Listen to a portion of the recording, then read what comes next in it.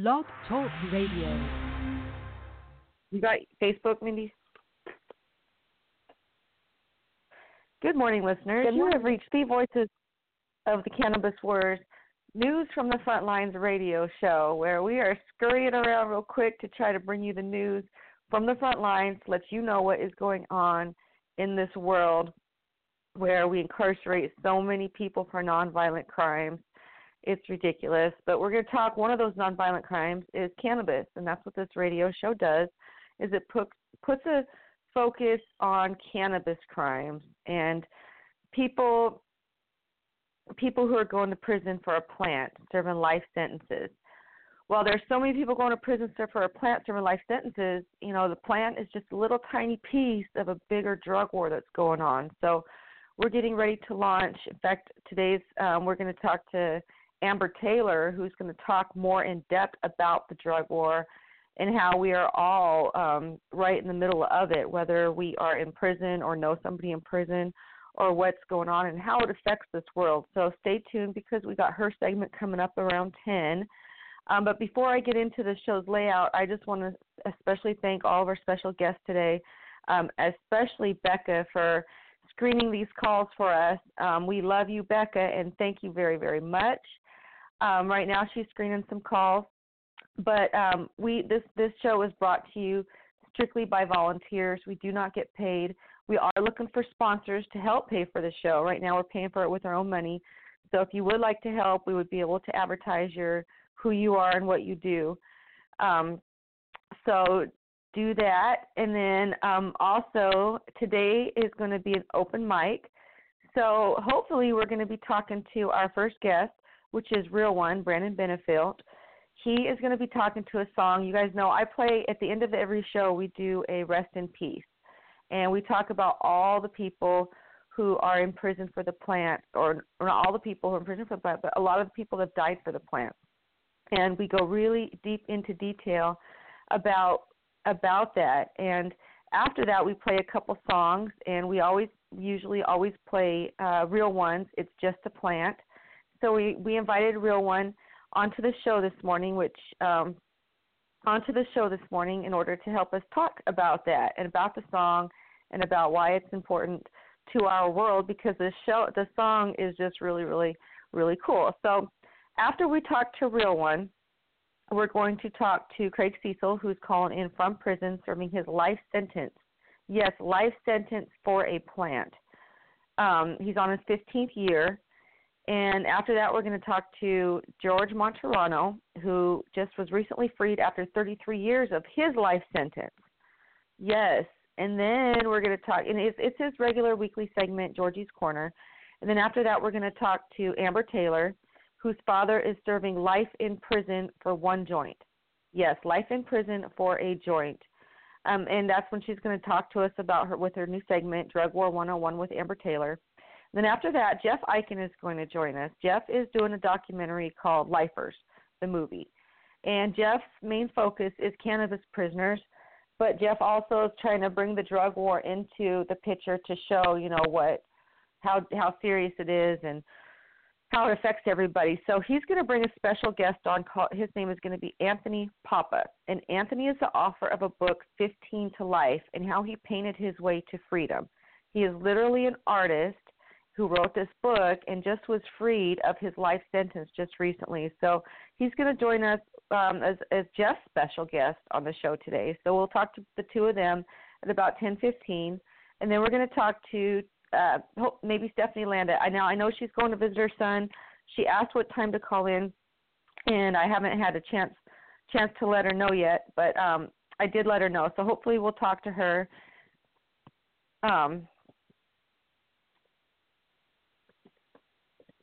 Hold on, you guys. I'm sending a message here, a reminder to one of our guests of the time to call into the show, so we're able to get it through. So anyway, after we talk to Stephanie Landa and Tom Korby, we're going to go do our rest in pieces and then go into our closing. So I got a few things to tell our other host of the show, which I want to just introduce her. Her name is Mindi Griffiths. Mindi is hosting the show with us. Eugene Fischer used to be the host of the show, who served 25 years of a life sentence for cannabis, and then Eugene just recently passed away. So Mindi is here. So good morning, Mindi. How are you doing? I'm doing great, Kristin. Good morning. Good morning. Good morning. So speaking of Eugene, what? I just want to speaking of Eugene, I want to give a special shout out to his daughter Carla, who I got a message from again this morning, and she's so supportive of us in the show, and it's great to hear from her. So good morning, Carla. Good morning, Carla. Thank you. So everybody listening, Mindi, I got to visit one of our prisoners, POWs, Chris Williams, who's serving 10 years, went to trial, was found guilty of it and for medical cannabis and went to prison, which Chris is not the only one. There's a lot of them. In fact, one of them is Luke Scarmazzo, who is friends with our coming up guest, Real One. And so we're going to talk to him just a little bit about that coming up real quickly. But my visit with Chris went really, really well, Mindi.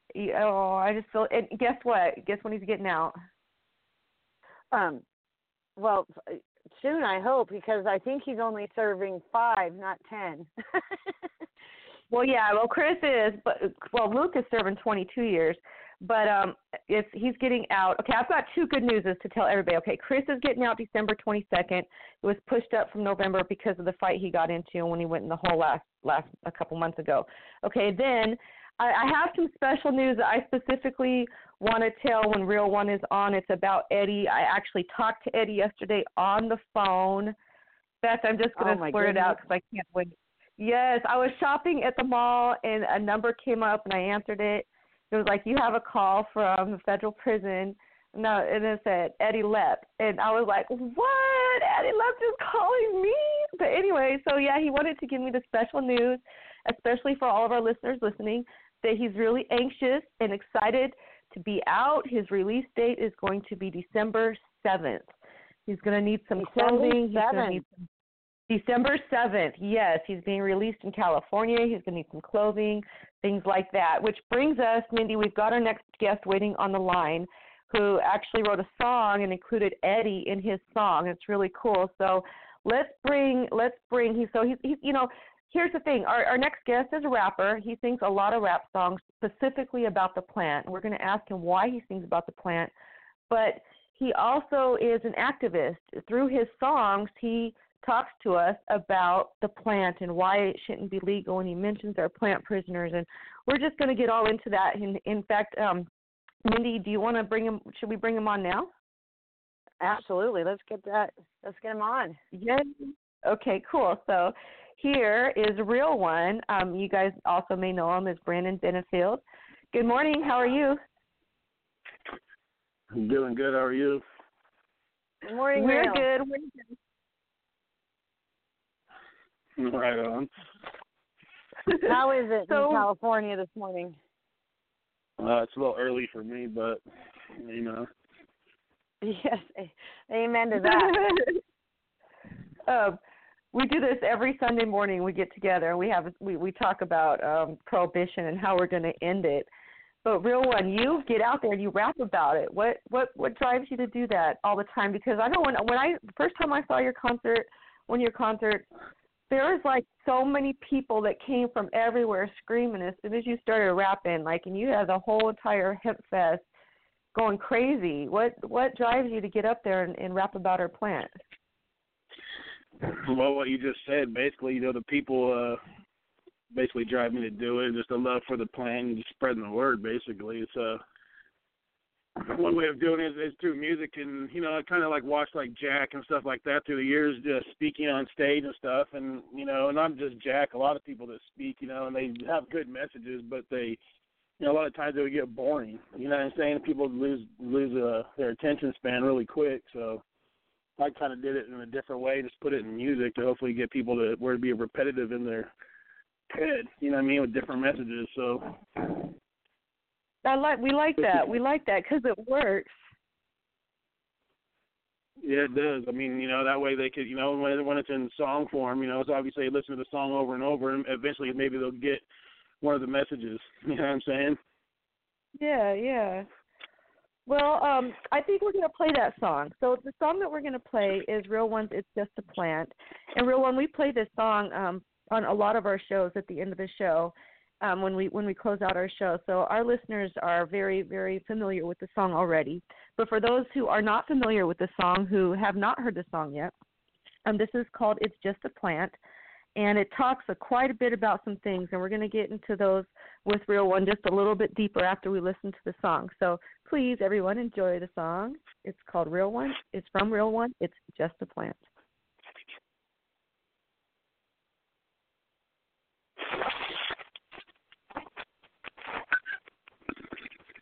Okay, we're waiting for it to press to go. It's moving a little slow. Oh, no. It says it's playing, Mindy, but it's not. Isn't that the way it always works?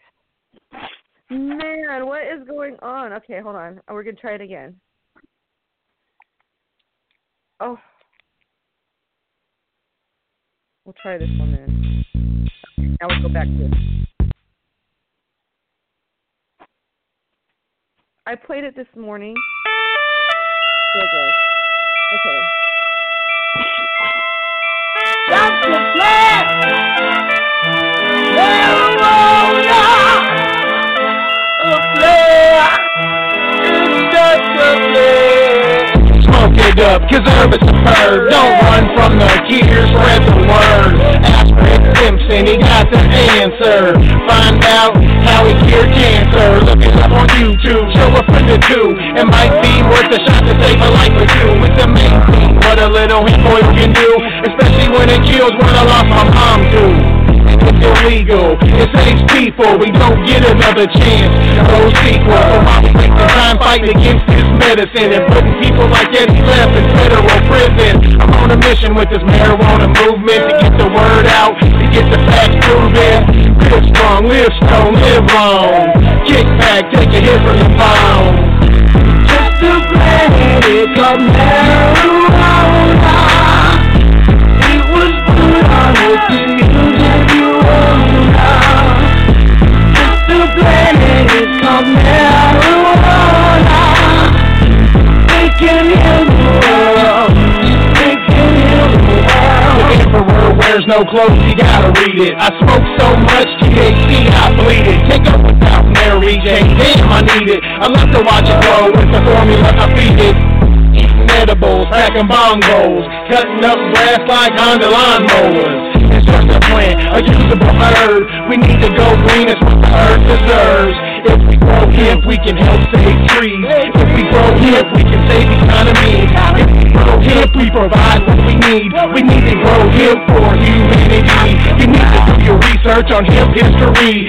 1942, hemp for victory. Just read Jack Hare's book, page for page. The information you get, you'll be amazed. Just a plant, it's called marijuana.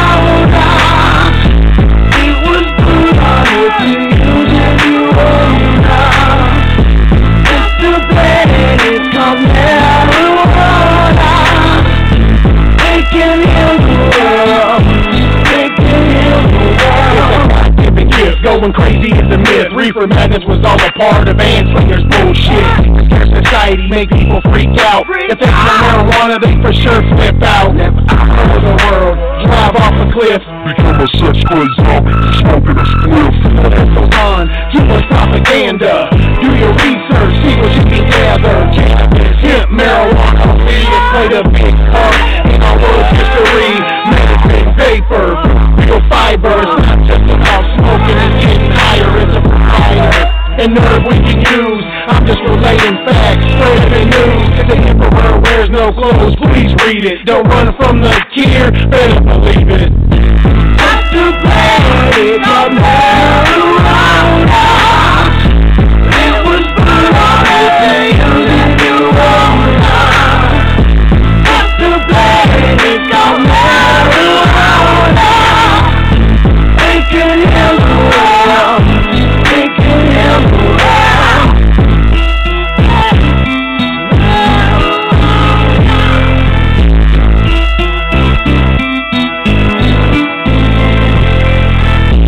Just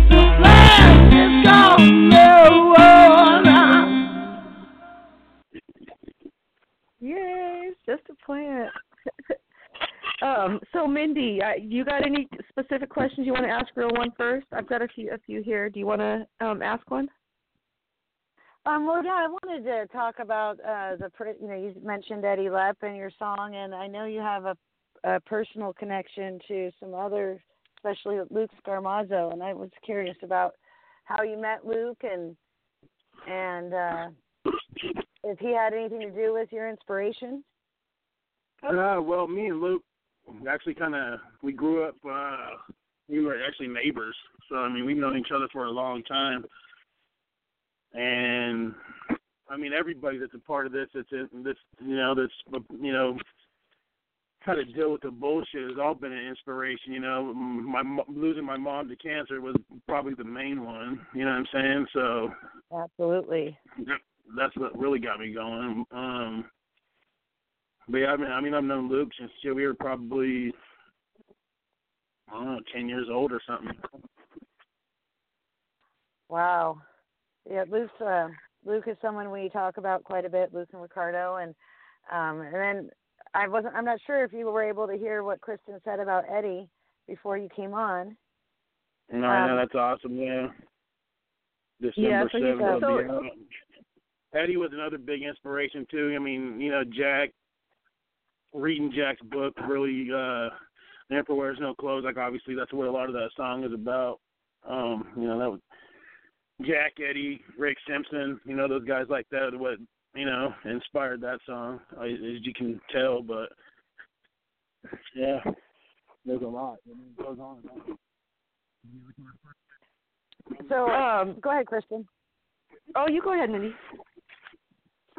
I was just gonna say that I know that your music inspires a lot of people. Do you ever get any criticism for the music that you make? Oh yeah, of course, but I mean not as I think it's more positive than negative, but there's always those people who don't like it. That negative criticism, does it give you an opportunity to educate people in ways that you wouldn't normally? Yeah, of course. I mean, it's more fuel to the fire, actually. A lot of the time we're preaching to the choir. But it's seems like to tell somebody that has no clue, than somebody that pretty much already knows everything. You know what I'm saying? Yeah, exactly. And there's a lot of them out there. So in the song you sing about the cannabis can heal the world. You mentioned that it's a usable herb, that it's medicine, because you mentioned the Rick Simpson oil can cure cancer. You talk about reefer madness and Ainslinger and how it's propaganda. This, like everything you talk about, just dates back. This is like a whole history of like a whole 100 years, based almost of prohibition. And you talk about The Emperor Wears No Clothes, and that Jack Herer wrote for everybody to read.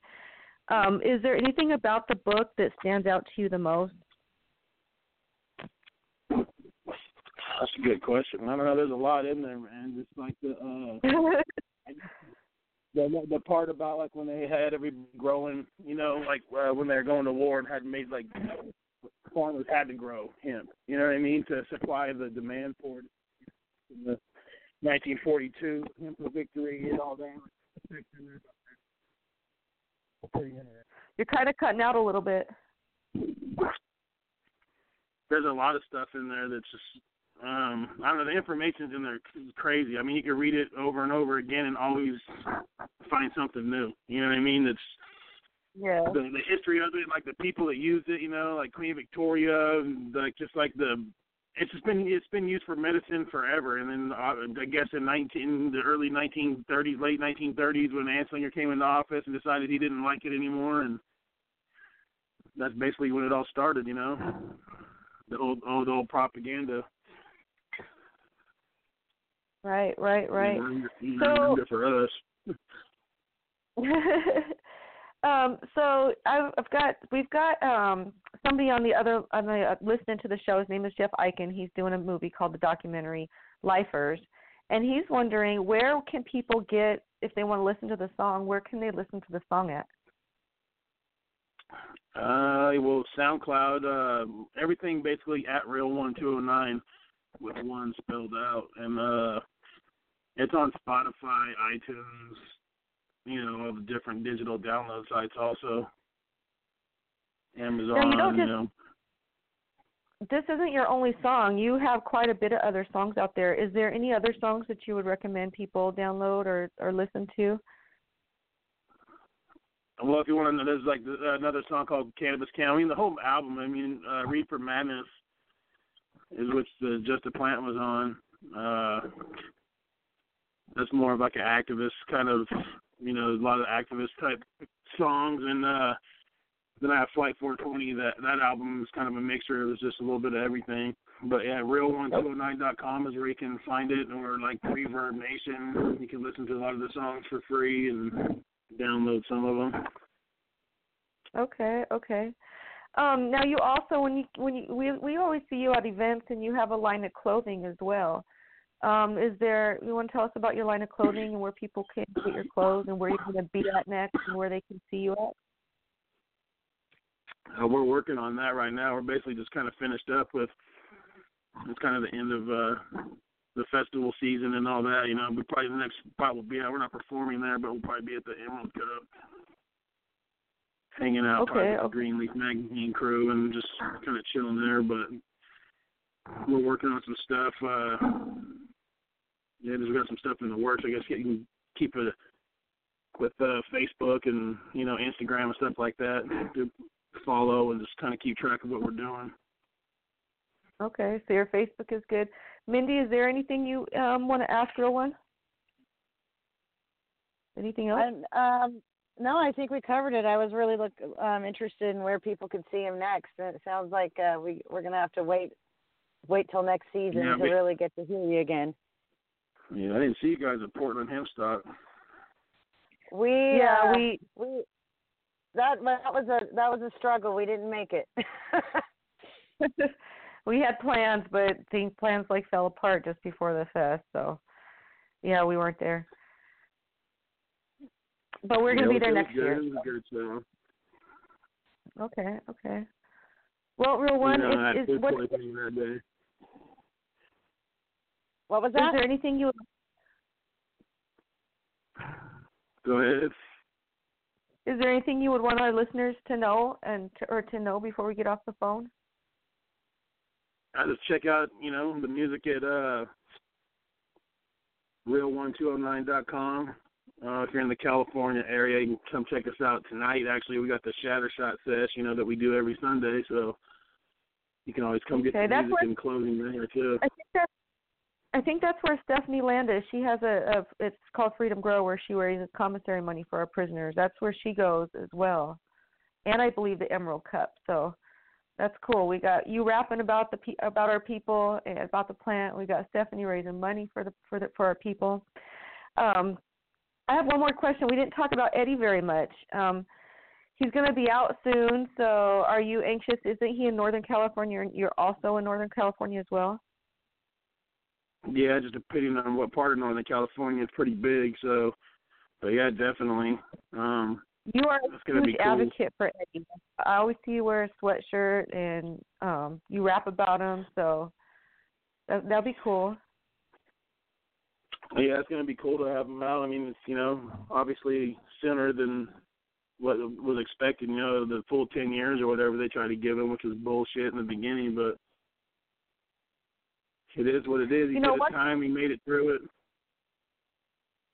One thing that two of your friends have in common, Eddie and Luke, is that they both stood up and went to trial. And and here's the thing: out of all the federal systems, they get 98% conviction rate, and only 97% of them go to trial, or only 97% of them take deals. So only 1% of all the cases that go through the federal system go to trial. So you have two friends that are very rare to find, and that both went to trial. So, I think that is really cool that your friends stand up for our rights like that.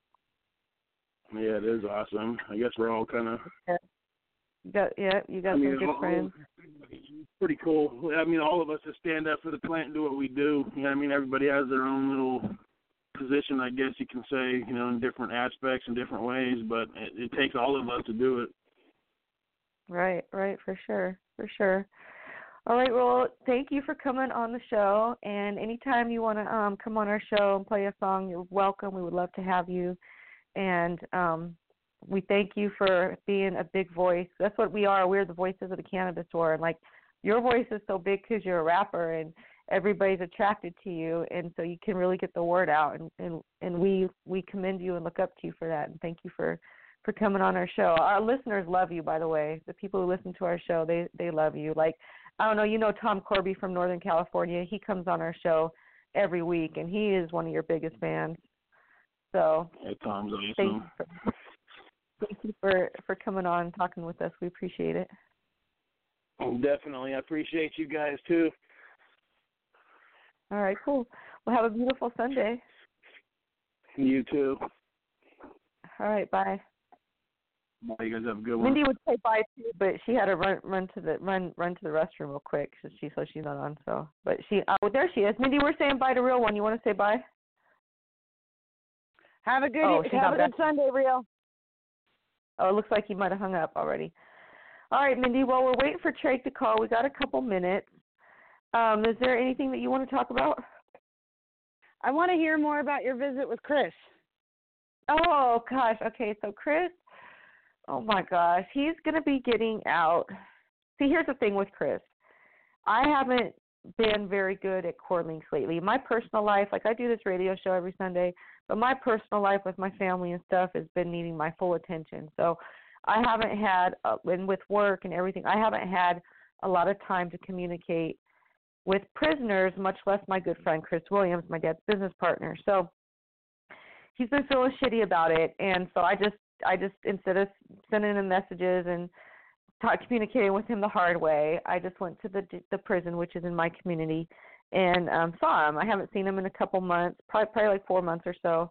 And so last time I went to see him, I was irritated and was turned away because I had a wire in my bra, and I hate wireless bras. So I've been avoiding a visit with him because I don't want to wear a wireless bra. But it's the sacrifices we make to visit our loved ones. So yesterday I went in there with a wireless bra. I wore a big sweatshirt so you couldn't tell. But you did anyway, not. I went in Wait, back up, Kristin. Did you just say that you finally, after like a year of going in and trying to sneak through with your wired bra, you finally just buckled and did it their way? I did, Mindi, and I was so mad. Like, wow. It's so embarrassing. Like, I hate the bra. I hate it. Here's the thing: your boobs aren't supposed to touch each other. And with a sports bra, or whatever you want to call the wireless bras, they do. They touch massively, and it's just I just hate it. So anyway, and it looks weird too. Oh, so this is an internet show. I know. Anyway, so yes, I did it, and I went in, and Chris said you couldn't even tell, so that was kind of good to know. But anyway, so, but yeah, we had a good visit. He was doing good. He's anxious to get out. He told me about why he was on lockdown, and basically, I'm not going to say the exact reason, but it's on air. But it has a lot to do with prison politics, which breaks my heart because on the free side of the world, Chris has no politics. He doesn't follow anything like that. But in order to survive in a high-functioning the federal penitentiary, you have to follow the politics. Otherwise, you risk being raped, killed, beat. I mean, it's not a pretty sight in there. So yeah, he ended up he got into a fight and got 2 months of being on lockdown. And so Mindi, he said that he's been getting mail. He's been getting mail, and I said from the North, people who are reading the Northwest Leaf lately, and I said yes, because we've been writing about you for the last couple months. So we're telling everybody about you, how you were in the hole and stuff. So thank you to everybody who sent Chris mail, even when I was neglecting him as a friend, and everybody else was sending the mail. So, everybody kept his spirits alive, and that feels good to know that people are thinking about him. But great. he told me he had Stephanie Landa in his heart because she'd been sending him commissary money. In fact, Stephanie was even at his trial. So he just wanted to mention that, asked how she was doing, and to mention that she was in his heart. Okay, Mindy, talk to the listeners about Chris for a second, because guess who's calling me? Craig Cesal. So hold on for a second, okay? So I'm actually going to move on from Chris. I've been up here at a place called the Okanagan Barter Fair, which I would have never really thought would be a great place for prison outreach, but I think that next year I want to do a booth here. There is a zillion, 10,000 people at this place, and I've had the opportunity to walk around and several times talk about POWs. People, again, are shocked. It's not just a cannabis place. So, good morning, Craig. We got Craig on the line. Hello. Yay. Good morning. How is it there in Indiana? Actually, we're having a beautiful day. It's forecast to be about 70 degrees today, and it's nice and sunny. So that's unseasonably warm for now, and we're certainly enjoying it. Oh, I can imagine. In that terribly awful building you're in, any amount of average temperature must be nice. Right, and any ability to get out of the building is a treat, because I try to stay outside the building as much as possible. It's ugly in here. What like kinds I say, of things in a are lot of you ways, able to do like, outside? Pardon? What kinds of things are you able to do outside? I know different prisons have different quote-unquote amenities. Some have nothing but a cement slab, and others have gardens. What's your situation? Well, there's no gardens here or anything like that, but we do have a recreational yard, and I'm a person that likes to walk and jog, so I do quite a bit of that. I'm also active with the softball league. I'm the softball league scorekeeper. I'm, active in a bunch of other things out on the recreational yard. So that just keeps me, when I go out there, it keeps me active, keeps me doing something other than sitting around, or especially other than being inside this rotten old building. Absolutely. So how's this it week been has this been week for you? Pretty quiet, which is good. There hasn't been any major upheaval or things of that nature. Now there's a police retraining program on. For some reason, I guess every year they have to retrain with firearms. They have to retrain with a bunch of things. So we end up not being able to go to work, or being stuck in our cells because, staff is all involved in training, so they really can't let us out and about because there's not enough of them to monitor us. But so far that hasn't hurt us. There hasn't been any big bologna fights. sandwiches? One day this week. One time this week we had a bologna sandwich. So that's actually, I would say, is overall good. It's better than the norm. Yeah, last time they did trainings, I think, didn't they take the kitchen staff away and stick you guys with bologna sandwiches for twice a day or something? Oh, actually, they did it for the whole month of January and February. They just basically closed the kitchen for supper and gave us bologna sandwiches every day. It was horrible. Well, fingers crossed that it doesn't happen again for this. No. But otherwise, it's been quiet. One thing I've been happy of is my Chicago Cubs did well last night, so we're going to see how far they can carry that. So I've had a little joy in that. I saw that. I watched the end of that game last night. Yeah, that was great. I actually got a little teary-eyed for him, and I'm not even a huge Cubs fan, so that was awesome. Yep, this is their first time to the World Series since 1945, and their first chance to win. The last time they've won was 1908. So it's really caused a bunch of bonding here amongst many of us that are from Chicago. It's kind of fun, because we're all sharing that little bit of joy here. Oh, that's really good news. Hey, out to your daughter Lauren regarding her trip to DC coming up, and she is happy she's going to come on our show just as soon as she gets the itinerary.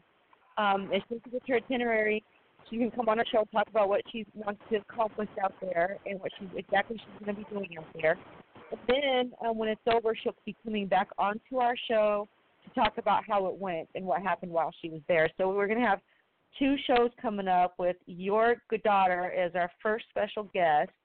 And we're really anxious to hear from her. I'm so happy that she's able to advocate for you out there, and I can't wait to talk to her. Me and Mindy, we're both excited. Oh, she's a great spokesperson. This call is from a federal prison.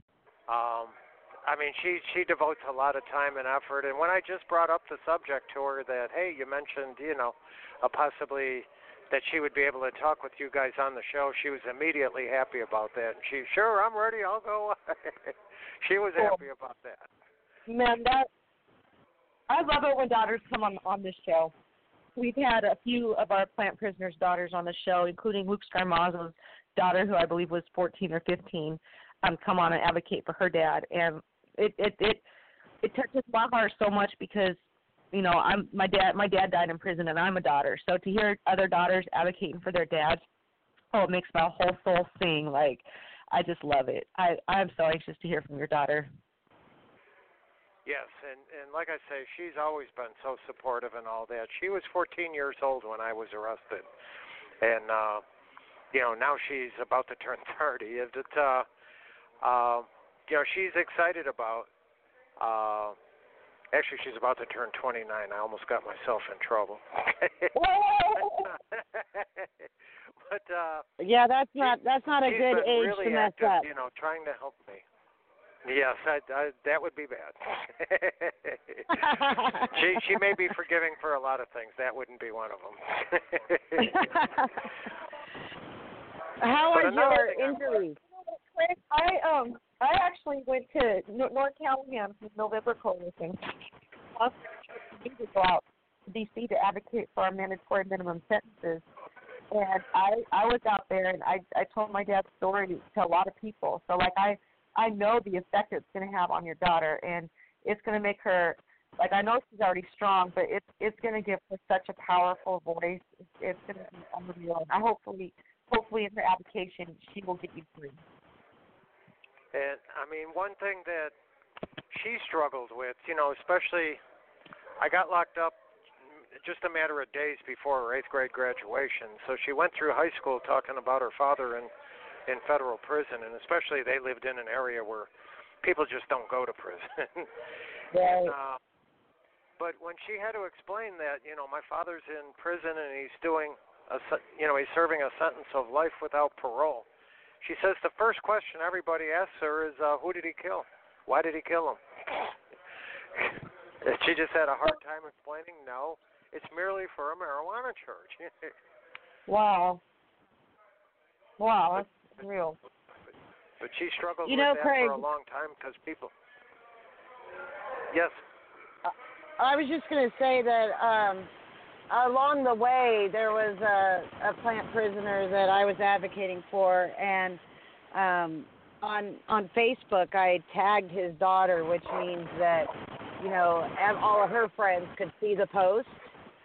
And I didn't realize that she was so embarrassed by it that none of her friends knew, and that I was basically outing her on everything. That is a real struggle for young, especially teenage children of pot prisoners. So hearing your story about your daughter, it really touches me. Yes, because, I mean, like all of us when we were in high school, I mean, we struggle to be accepted.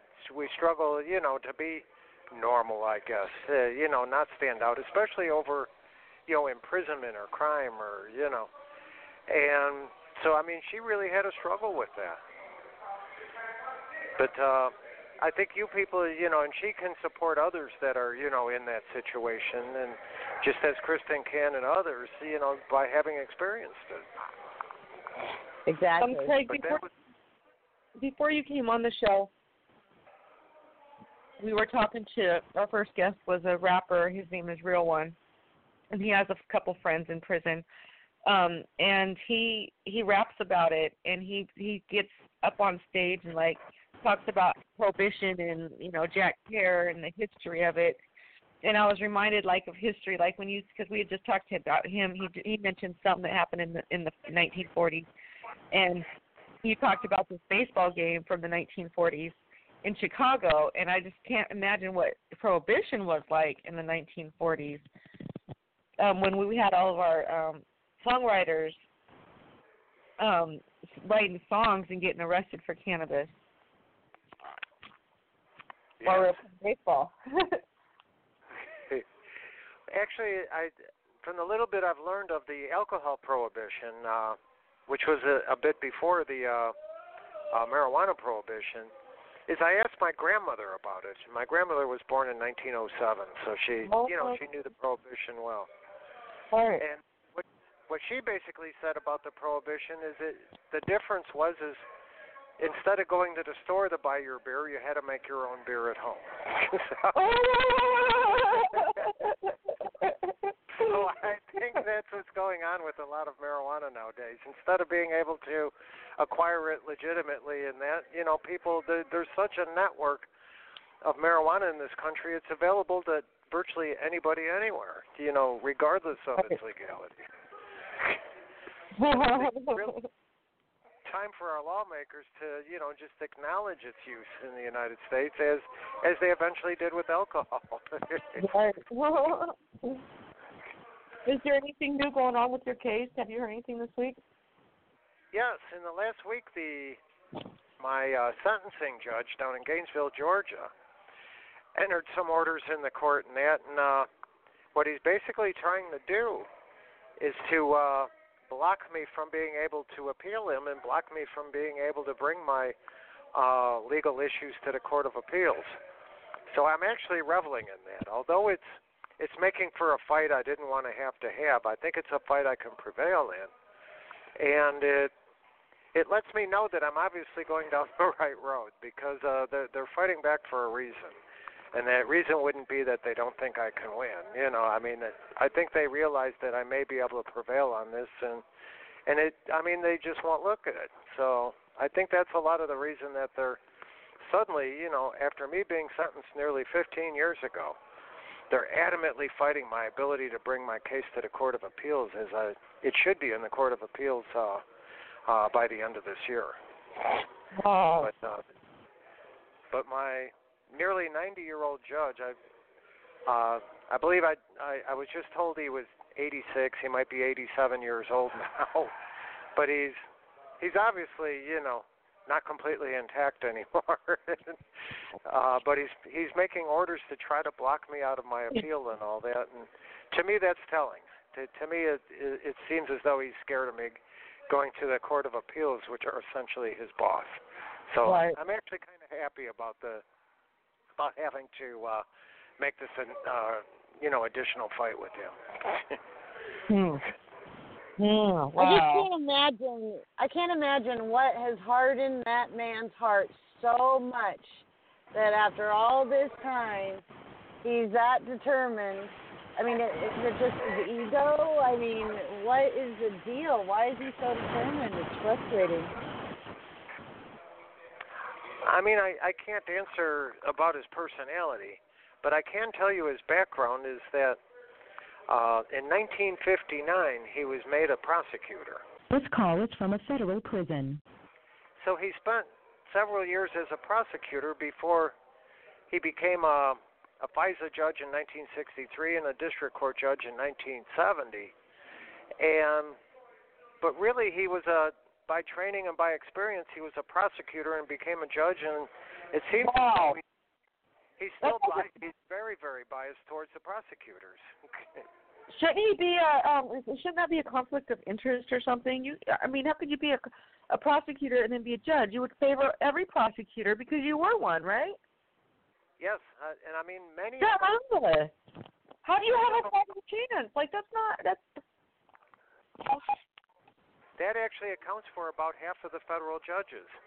and they become the judge that interacts with all their former workers. You know, they go straight from the federal, you know, from the prosecutor's office right to being the judge to decide all the very same cases for the very same, you know, coworkers. Man, it is prohibition. That is just, oh my gosh. Can you remind us the judge's name one more time? Remind us of what? The judge's name. His name is William C. O'Kelly, and he's in Gainesville, Georgia. How old is Very he? old. Sounds old. I heard that I second believe beat, 86 Craig, or 87, but the phone's about to hang up, and I just want to thank everybody for, you know, looking in and paying attention to what's happening to us here behind the razor wire. We love you, Craig. Thank you, Craig. We love you. Thank you. Thank you, and I feel that. Thank you. Mindi, okay, for our listeners, that was Craig Cesal serving life in prison for cannabis. He's on his 15th year. He wasn't even really caught with any cannabis. So go figure. But Mindi, the judge's sentence, my dad was 87 at the time, so he's probably older now. And that's the thing, is if you're a federal judge, you're appointed, you're a judge for life. And I don't understand why they don't want to retire and kick back. Why do they keep going? Just like you keep sending more people to prison. Like, oh, my goodness, don't get me started about judges. I just want him to let our people go. Let our people go. It's gone on long enough. And he's old enough just to let somebody else have a turn. Free Craig Cesal. Free Craig Cesal. Free Craig Cesal. Okay, so I think our next guest is on the line. Excellent. I'm just going to double check to see here real quick.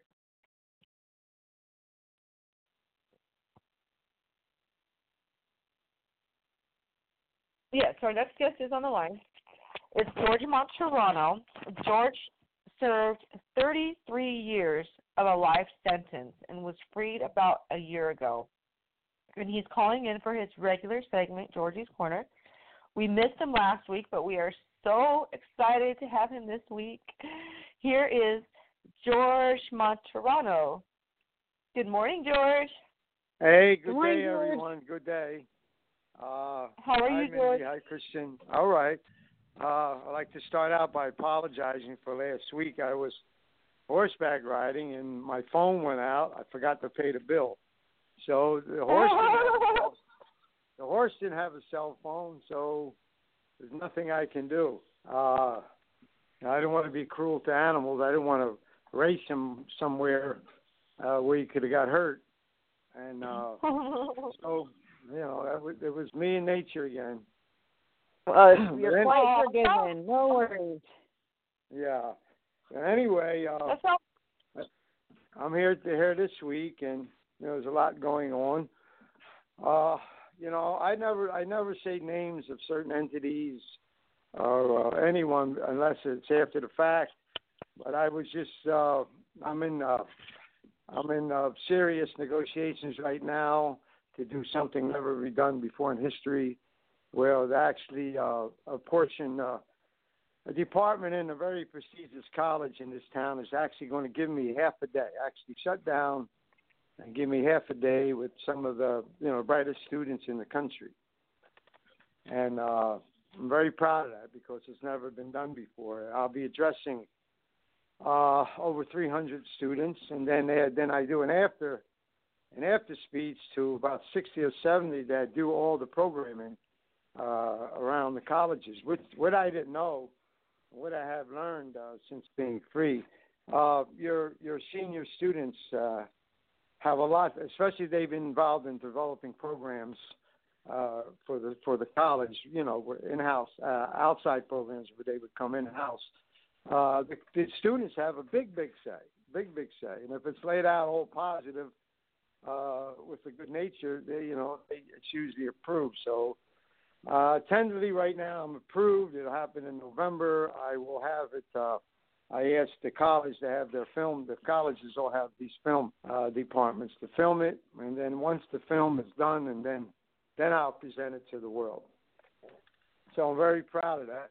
And I think also in November I'm going to be in Vegas by presenting a Lifetime Achievement Award by the Arts View Group. they're doing a forum in Vegas. So within 2 short days, some great stuff is happening. You're getting a Lifetime Achievement Award? Yeah. Oh, George, that's amazing, and you deserve it. Well, no, yes, it's amazing. It's amazing in the sense, but I already made my personal accomplishments with my inner self, my soul, and that's enough for me. So what I'm doing now, all this stuff I'm doing now, I want to do it in advocate form, saying, that my life was thrown away.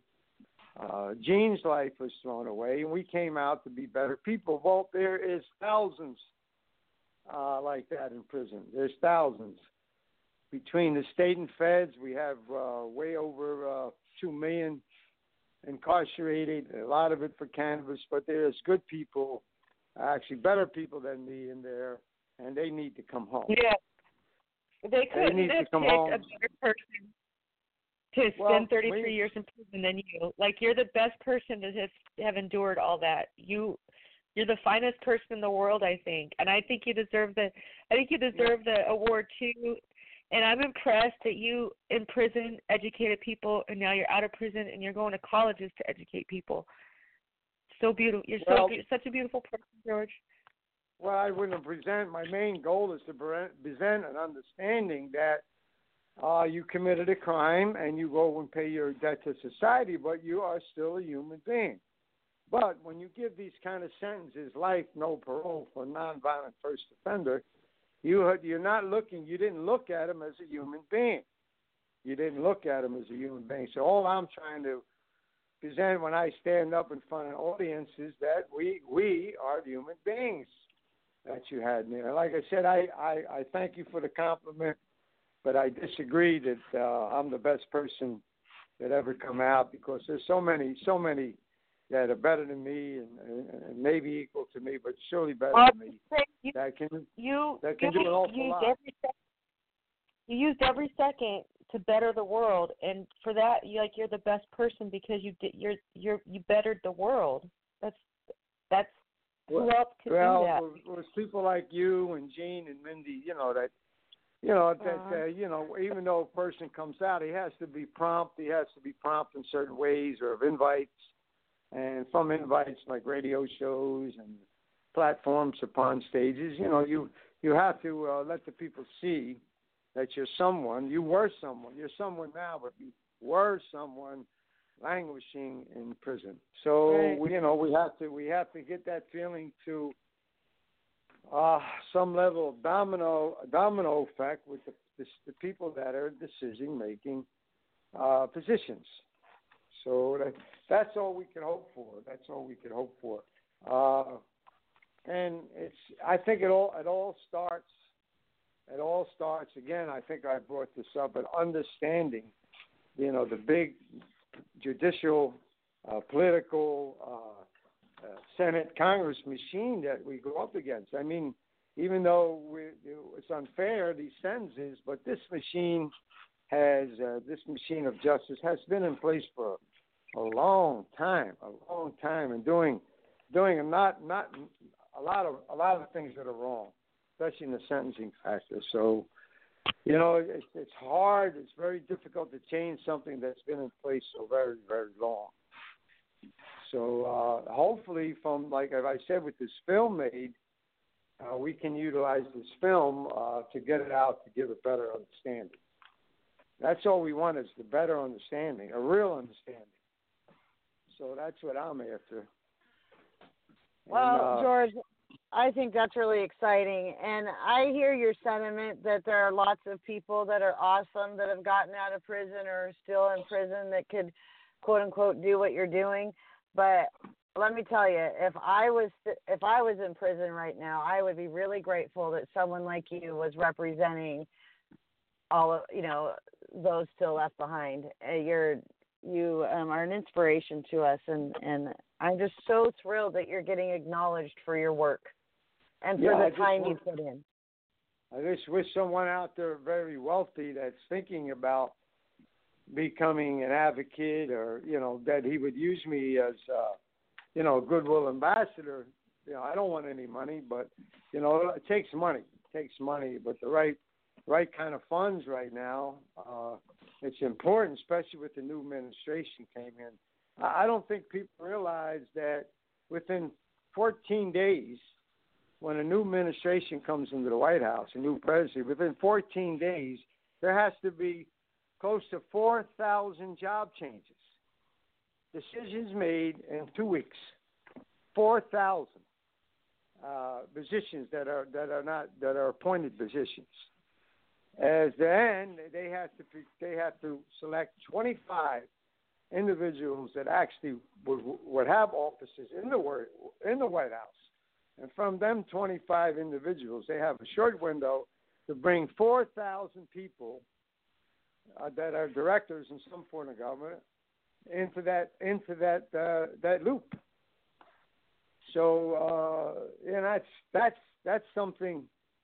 You have companies that have thousands, and you have companies that have tens of thousands. But our government has functions with 30 million.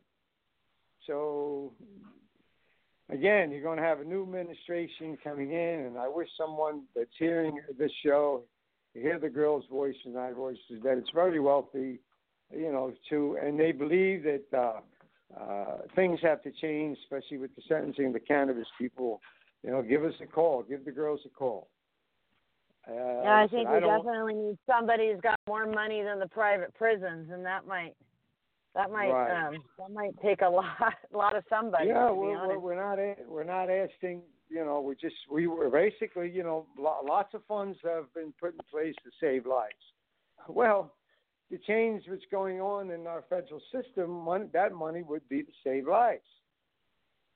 Save lives, and it's so hard for these advocate groups, even the prominent ones in Washington, to function without the funds. It's so hard. It's so hard. Girls. Well, I think that the system is the prison system is just a big American dirty secret. I mean, the average people don't realize how bad it really is, and how many people are nonviolent that are in there. And it changes a person, and then it affects the next generation, and then the next generation, and the next generation. And the fact that the government won't allow prisoners to really communicate about what's happening behind those bars keeps the main public in this big, huge cloud of non-knowing. Right. What I like to be bold and make an announcement that, they're trying to say convicted felons. They're going to try to change that law, especially with the African-American community, that, you can get your rights back to vote.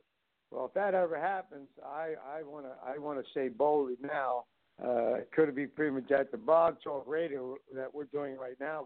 We'll try to develop a voting block with all those convicted felons.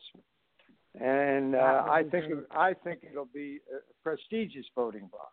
I think it'll be an understanding voting block. So let's hope that day happens. And I give all my time.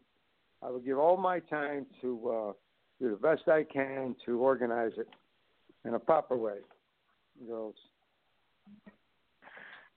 George, are you riding your horse today?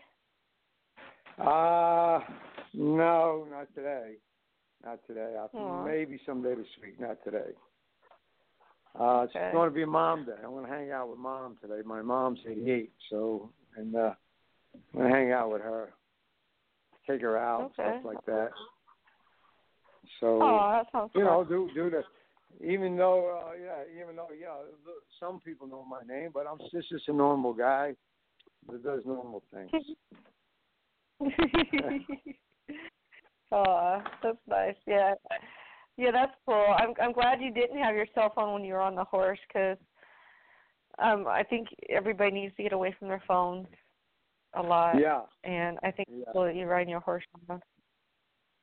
I came out and I never even held a cell phone. They weren't invented when I went away. I actually held one the first time on October 5th, 2015. And I was riding in the car from prison, and there was 5 people in the car, 4 others besides me, and No, there was 3 others beside me, and those 3 others all had cell phones. So I had cell phones being, held up to my ear the whole ride. So now, what did you think about that? Then in the short time that followed, I got a cell phone, and how many times I left it and I had to run back and things happen. It's just terrible. Oh, that's a normal occurrence for me, so I understand that. It's just terrible that I came out and I have to have the cell phone pressure. Maybe some other technology will come out where you can just stick something in your ear. I don't know, but I'm constantly you lose it, and then you have to call to see where it rings if it's in the area. Oh boy. So it's all new to me, but it's all good. I imagine it's all good. That's cool. Well, George, our next guest is going to be Amber Taylor, and her father is serving life in prison for a joint.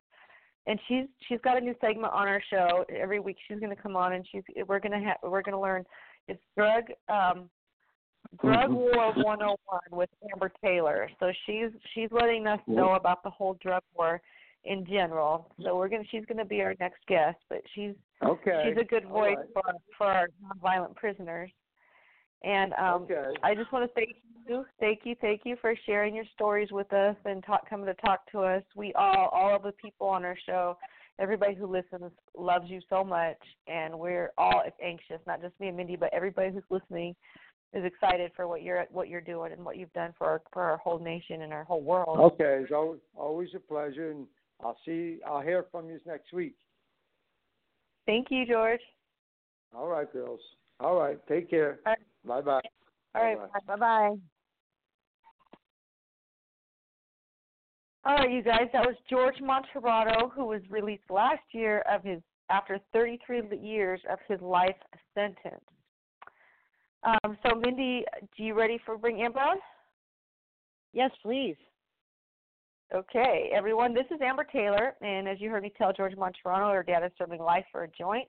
But how we got there and why and what's going on in this world are all questions that Amber is going to help us answer every week for 15 minutes as she does her Drug War 101 with Amber Taylor. Good morning, Amber. How are you doing? Good morning, ladies. How are y'all? We're excited to hear from you. I know. Good to hear from y'all. Everything going good? Yes. Yes. I finally heard from my dad.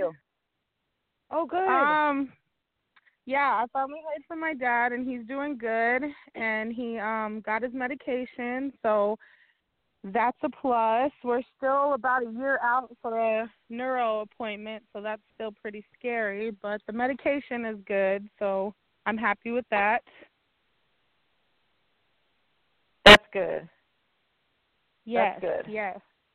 So today hopefully is our first segment for Drug War 101, and I just wanted to touch base on how it began and what started it first, because a lot of people don't even understand how it all started. They just think drugs are bad and we got to lock people up who do them, and that's what a lot of the police are educated to think, and a lot of the district attorneys are educated to think, and that's just not why it was started or where it came from.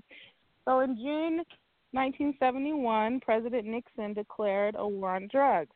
He dramatically increased the size and presence of federal drug control agencies and pushed through measures such as mandatory sentencing and no-knock warrants. So for those of you who don't know what mandatory sentencing is, Oklahoma, for example, first offense of possession of marijuana of any amount, even a speck or a seed or a stem, is up to a year in prison and $1,000 fine. That's a mandatory minimum. They can give you nothing less. Second offense is up to a $25,000 fine and a minimum of 10 years in prison, and it's a felony. No matter if it's a roach or a speck of weed, If it's your second offense, you're getting 10 years. Third offense is 20 to life. That's what mandatory sentencing is. Nixon temporarily placed marijuana on Schedule 1, the most restrictive category of drugs, pending review by a commission he appointed, led by Republican Pennsylvania Governor Raymond Schaefer. Many currently illegal drugs, such as marijuana, opium, coca, and psychedelics, have been used for thousands of years for both medical and spiritual purposes. So why are drugs legal and other drugs illegal today? It's not based on any specific assessment of the relative risks of these drugs, but it has everything to do with who is associated with these drugs. You know, a doctor can go and prescribe you 15 different narcotics, and it's okay. You can go to work on them, you can drive, you can do everything. But if you, as a human being, decide to use any type of natural, organic plant, you face prison time if the laws say that you can't. So the first anti-opium laws in the 1870s were directed at Chinese immigrants. The first anti-cocaine laws in the South in the early 1900s were directed at black men. The first anti-marijuana laws in the Midwest and the Southwest in the 1910s and 20s were directed at Mexican immigrants and Mexican Americans.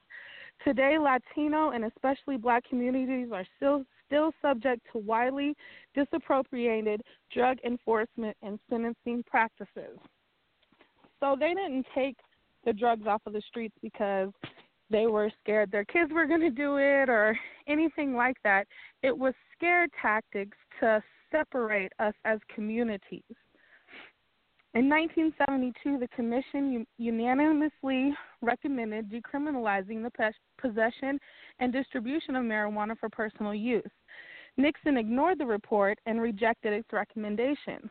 That means us as a country said, hey, this is crazy, it needs to stop, and our government rejected it and decided not to listen to us. So between 1973 and 1977, 11 states decriminalized marijuana possession. In January 1977, President Jimmy Carter was inaugurated on a campaign platform that included marijuana decriminalization. In October of 1977, the Senate Judiciary Committee voted to decriminalize possession up to an ounce of marijuana for personal use. Within just a few years, though, the tide had shifted. Proposals to decriminalize marijuana were abandoned as parents became increasingly concerned about high rates of teen marijuana use. Marijuana was ultimately caught up in a broader cultural backlash against the perceived provisions of the 1970s. So that kind of shut down everything for crazy reasons when we, the people, have already decided that this plant should be legal and it should be decriminalized.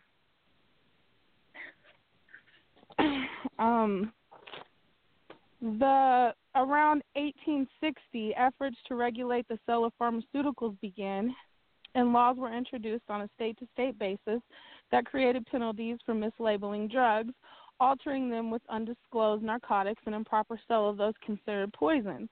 Poisons law generally either required labels on packaging indicating the harmful effects of drugs or prohibited sales outside of licensed pharmacies without a doctor's prescription, and prominent pharmaceutical societies at that time supported the listing of cannabis as a poison. So people were taught that cannabis is not a medicine, that it's a poison.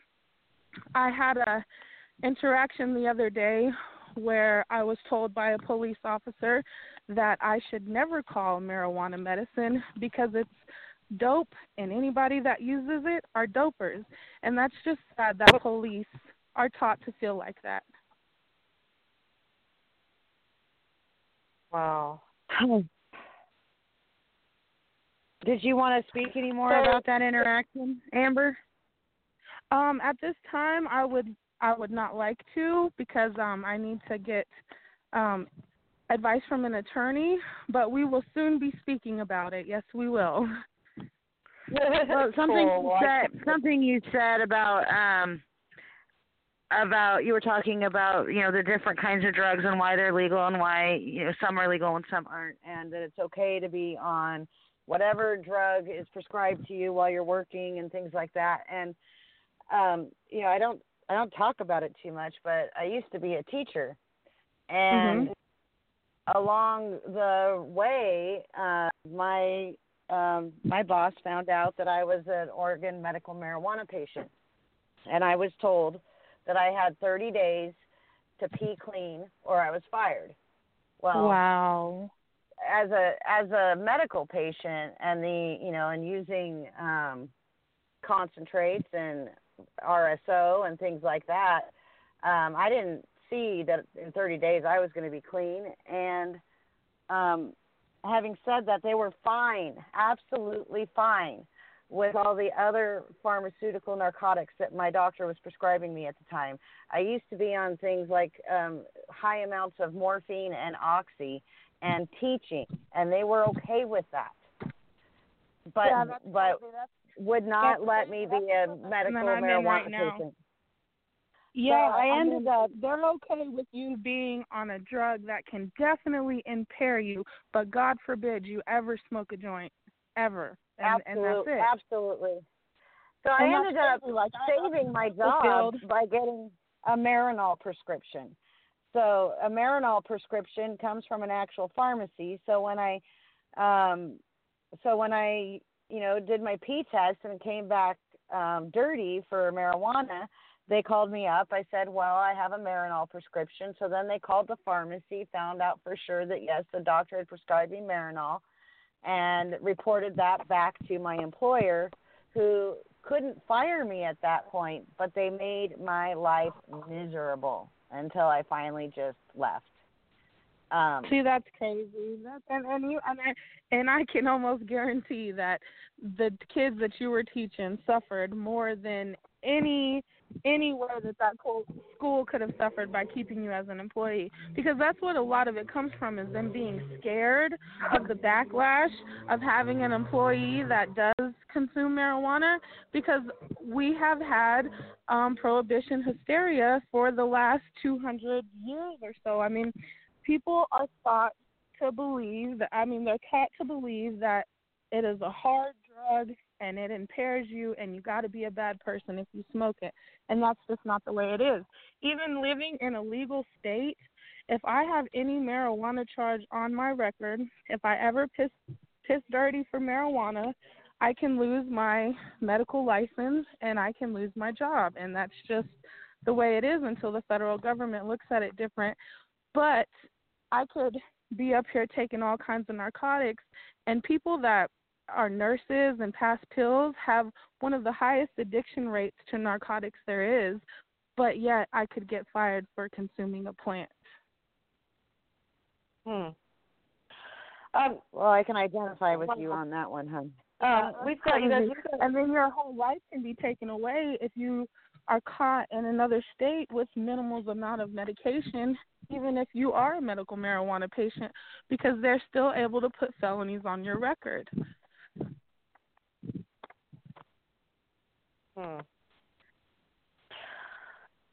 Well, you guys, yeah. I just want to mention that we have Dr. David Allen listening on the line, and they can put felonies on your record, whether we are patients or doctors or just anybody who just wants to have a plant on us. So as Dr. David Allen knows, he went to prison for 1.5 years as a doctor prescribing cannabis. So, Amber, let's sum up this segment a little bit. You taught us a little bit about the history, about how the drug war was legal in different states and how it became illegal, and you've introduced how cannabis has an effect throughout this whole war.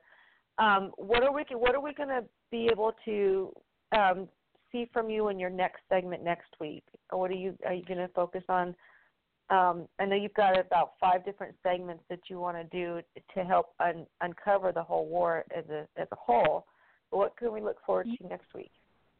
So the next segment, yes, we went through the beginning of it today, and the next segment is going to move on to the effects of the communities, the low-income and poverty communities that the war on drugs has. And then the third segment will talk about the children that are affected, because it's a trickle-down system. You know, there's so many different areas that the war on drugs has affected. So we're going to go through that on the second segment. Okay, cool. I'm anxious. Aren't you? Amber, we love you. I'm excited as well. We love you. Is there anything else you wanted to mention during the segment? Chris Lewandowski. I'm sorry, I kill your name every time I say it, man. But I think it's Lewandowski. Lewandowski. Okay. So the overwhelming support of the cannabis community helped the judge let him retract his guilty plea. So now he's going to get to go in front of a jury. So we need to get jury nullification information out to all Comanche County, Oklahoma residents so they can know their right to vote not guilty. So that's a huge plus and a huge win. So Lance, let's talk about him. Yes, ma'am. Amber, he's going to be on our show next week. Awesome. Yes. Awesome. That makes me happy. I'm so glad. Yes. He sounds like a really great guy. For our listeners, I believe he's an ex-Marine or something like that. He's growing 6 plants. He's using it. I think he even went to war, and he was using the plant for medical uses and got caught with 6 plants and is facing to 10 years. So nobody can't miss next week's show. Don't miss it. Everybody tune in. He did 3 tours, I think 2 in Afghanistan. He's a stand-up guy, and his whole life is in jeopardy because of deciding to medicate with the plant instead of multiple narcotics. So, yes, please tune in. And then Lance Glore is still without phone and commissary. And I haven't heard any new news from Chris Martin's wife, so I don't have any updates about that. But that's it, ladies. That's all I got. I got to go back to work and give these people all these pharmaceutical medications that's legal for me to give them. All right, have Amber. Have a good Sunday, Amber. Thank you, ladies. Have a blessed day. You too. Bye-bye. All right, you guys, that was Amber Taylor with her weekly segment, Drug War 101 with Amber Taylor. Amber's father is serving life in prison for a joint. So we're hearing straight from an expert, right, who's right in the middle of a war. As her father's been in prison a few times for other nonviolent crimes, and so she's here to help us understand, you know, what's really going on. So we're really anxious to hear more from Amber. This was her first official segment. I mean, we know she's been a guest on our show a lot, but it's official segment. She's a team member on the show, so we love Amber. Thank you, Amber. Next. Hey, Kristin. Kristin? Yes. Mindi. Do I have 1 second to point something out about jury nullification? Please. You know how we talk about jury nullification all day. We always got time for jury nullification. Well, always. You know, Amber made a point that we need to, you know, get the message out in that area. And forgive me, I didn't catch where the case is being held for Chris. But one thing that anybody can do from anywhere around the country is put ads in about jury nullification on Craigslist or other free newspapers or other online things. Sometimes they don't keep the ad up for that long. I've noticed Craigslist will sometimes go and yank it, but it is a great way to get people to see jury nullification. You could put something silly in the tagline to get someone to open it up, get creative about it. But maybe put jury nullification messages on different newspaper and radio and TV, Facebook pages. Anything you could think of to get that information out to the masses in that area. And we need to start now. We should have started a year ago. Maybe we should have a media. We should find a media expert to come be our first guest one of these days, so it to help teach our listeners how to get this message out there. And you know what I'm saying? Yeah, there's definite techniques I understand to getting these things out to people and to getting them all over the place. But that is something really simple that anybody can do, no matter where you're at. Is look for different websites, Craigslist, publications, TV stations in the area, and send it. Enough people do that. We might actually get somewhere with that. Right. It's a good idea, Mindy. In fact, we need to see if we can get Miggy to Oklahoma, wherever this case is going down for him. I'm sure Miggy would love to help us do some Craigslist ads.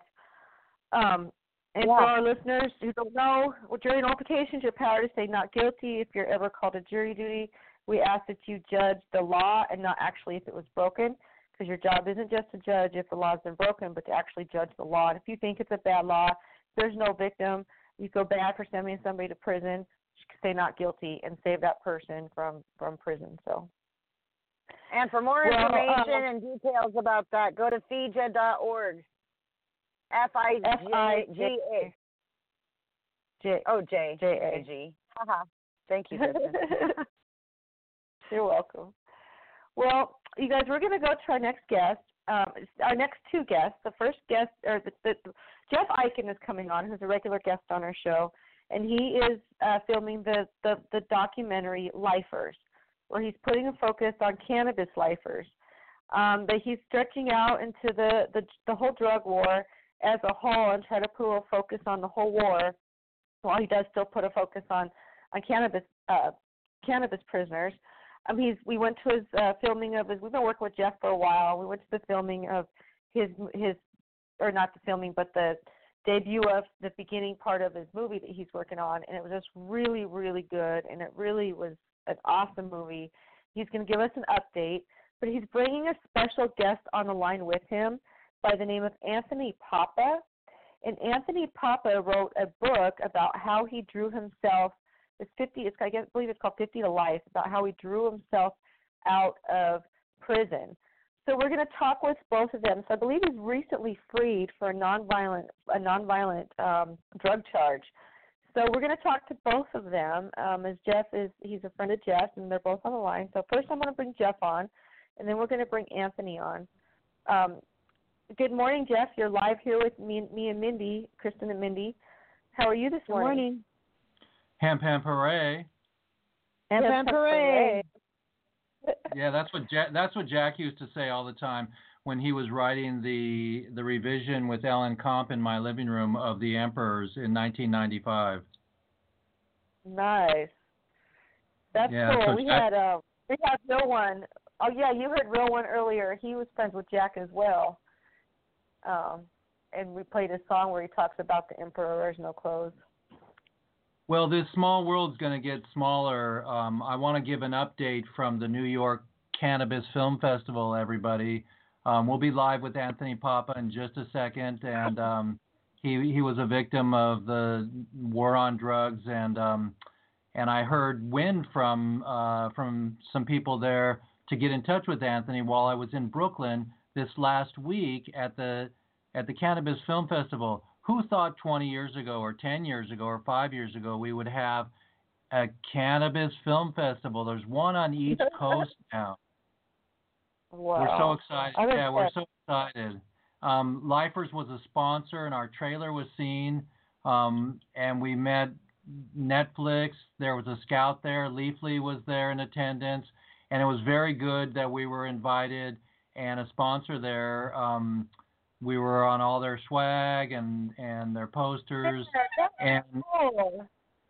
Yeah, it was just really, really, really cool. The coolest thing is I'll give a couple of titles. Everybody just realize this thing is moving. If we have a film festival just for cannabis and they're making it happen and it's going on television, we're getting exposure.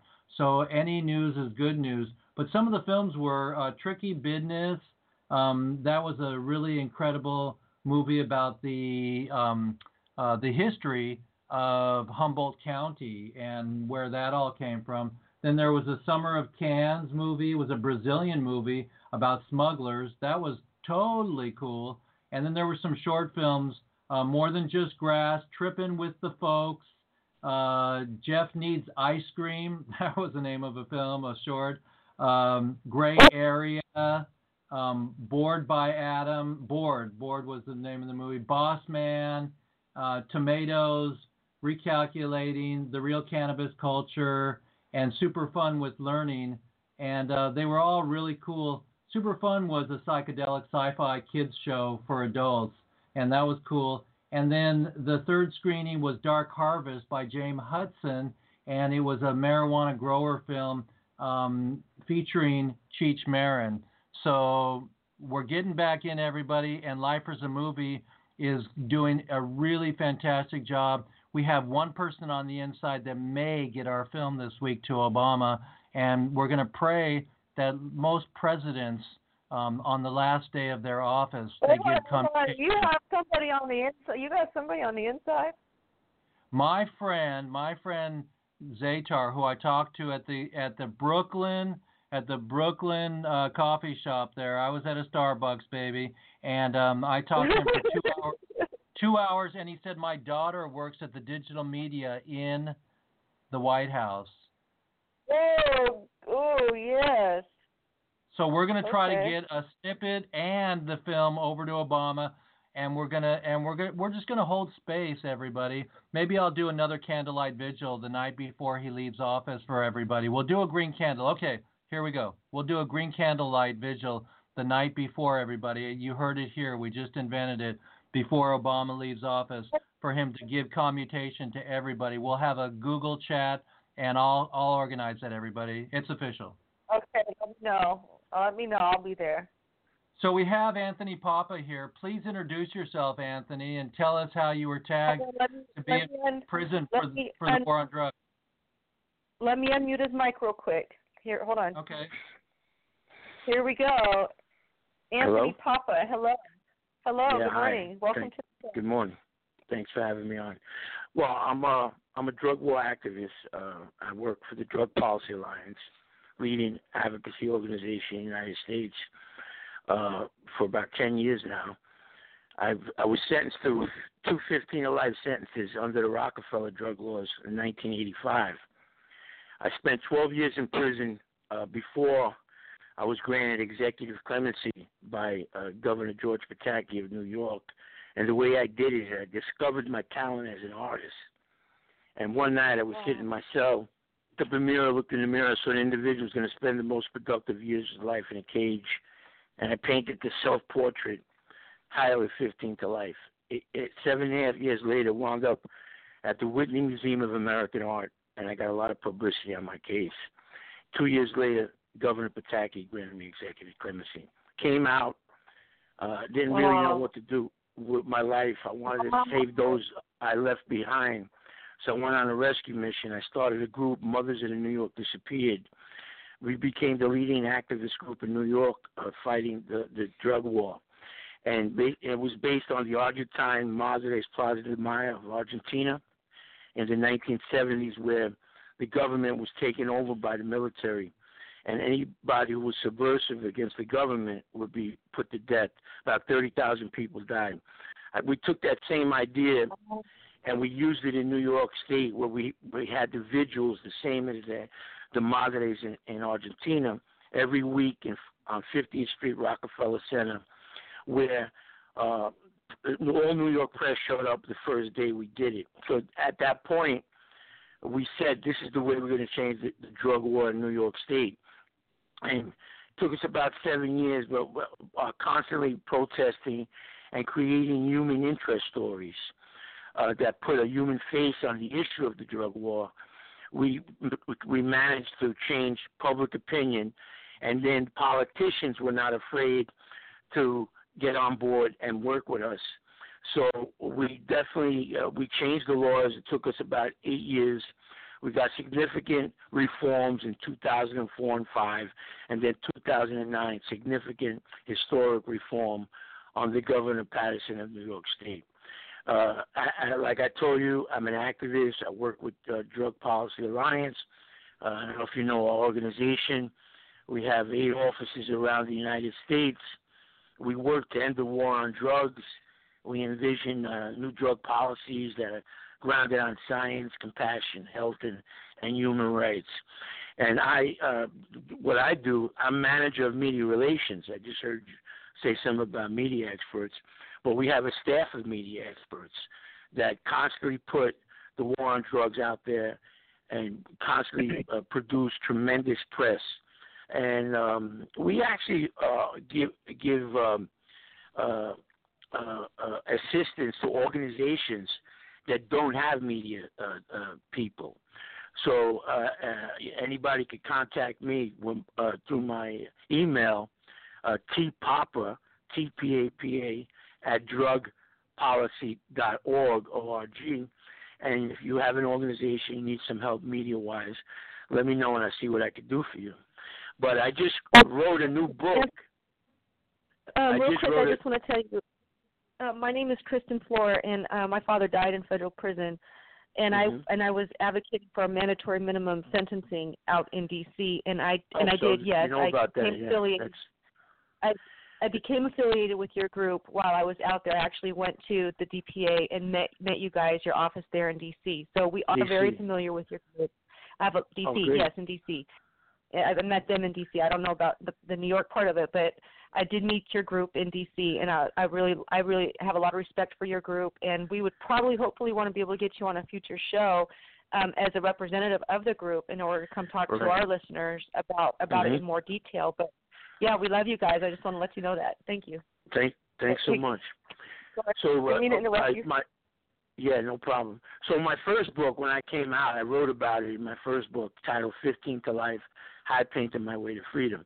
Was about the prison experience, what I went through as a first-time nonviolent drug offender, sentenced to 215 life sentence for passing an envelope with 4 ounces of cocaine for the sum of $500. I ruined my entire life.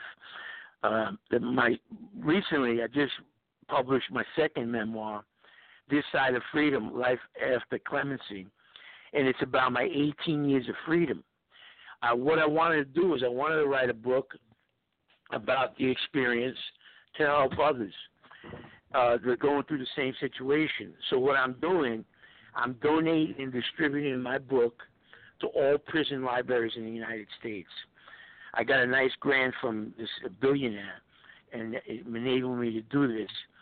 And my book is being distributed, and my hope is to reduce mass incarceration by educating prisoners and what they're going to be up against when they are released from prison. There's a lot of roadblocks that exist, educationally,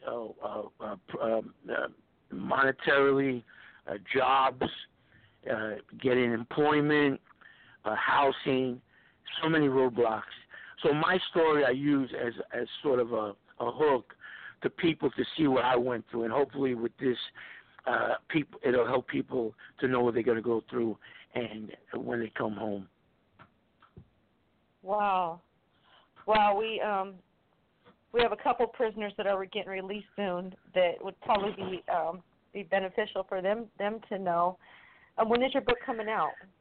The book is out. It's available on Amazon. Oh.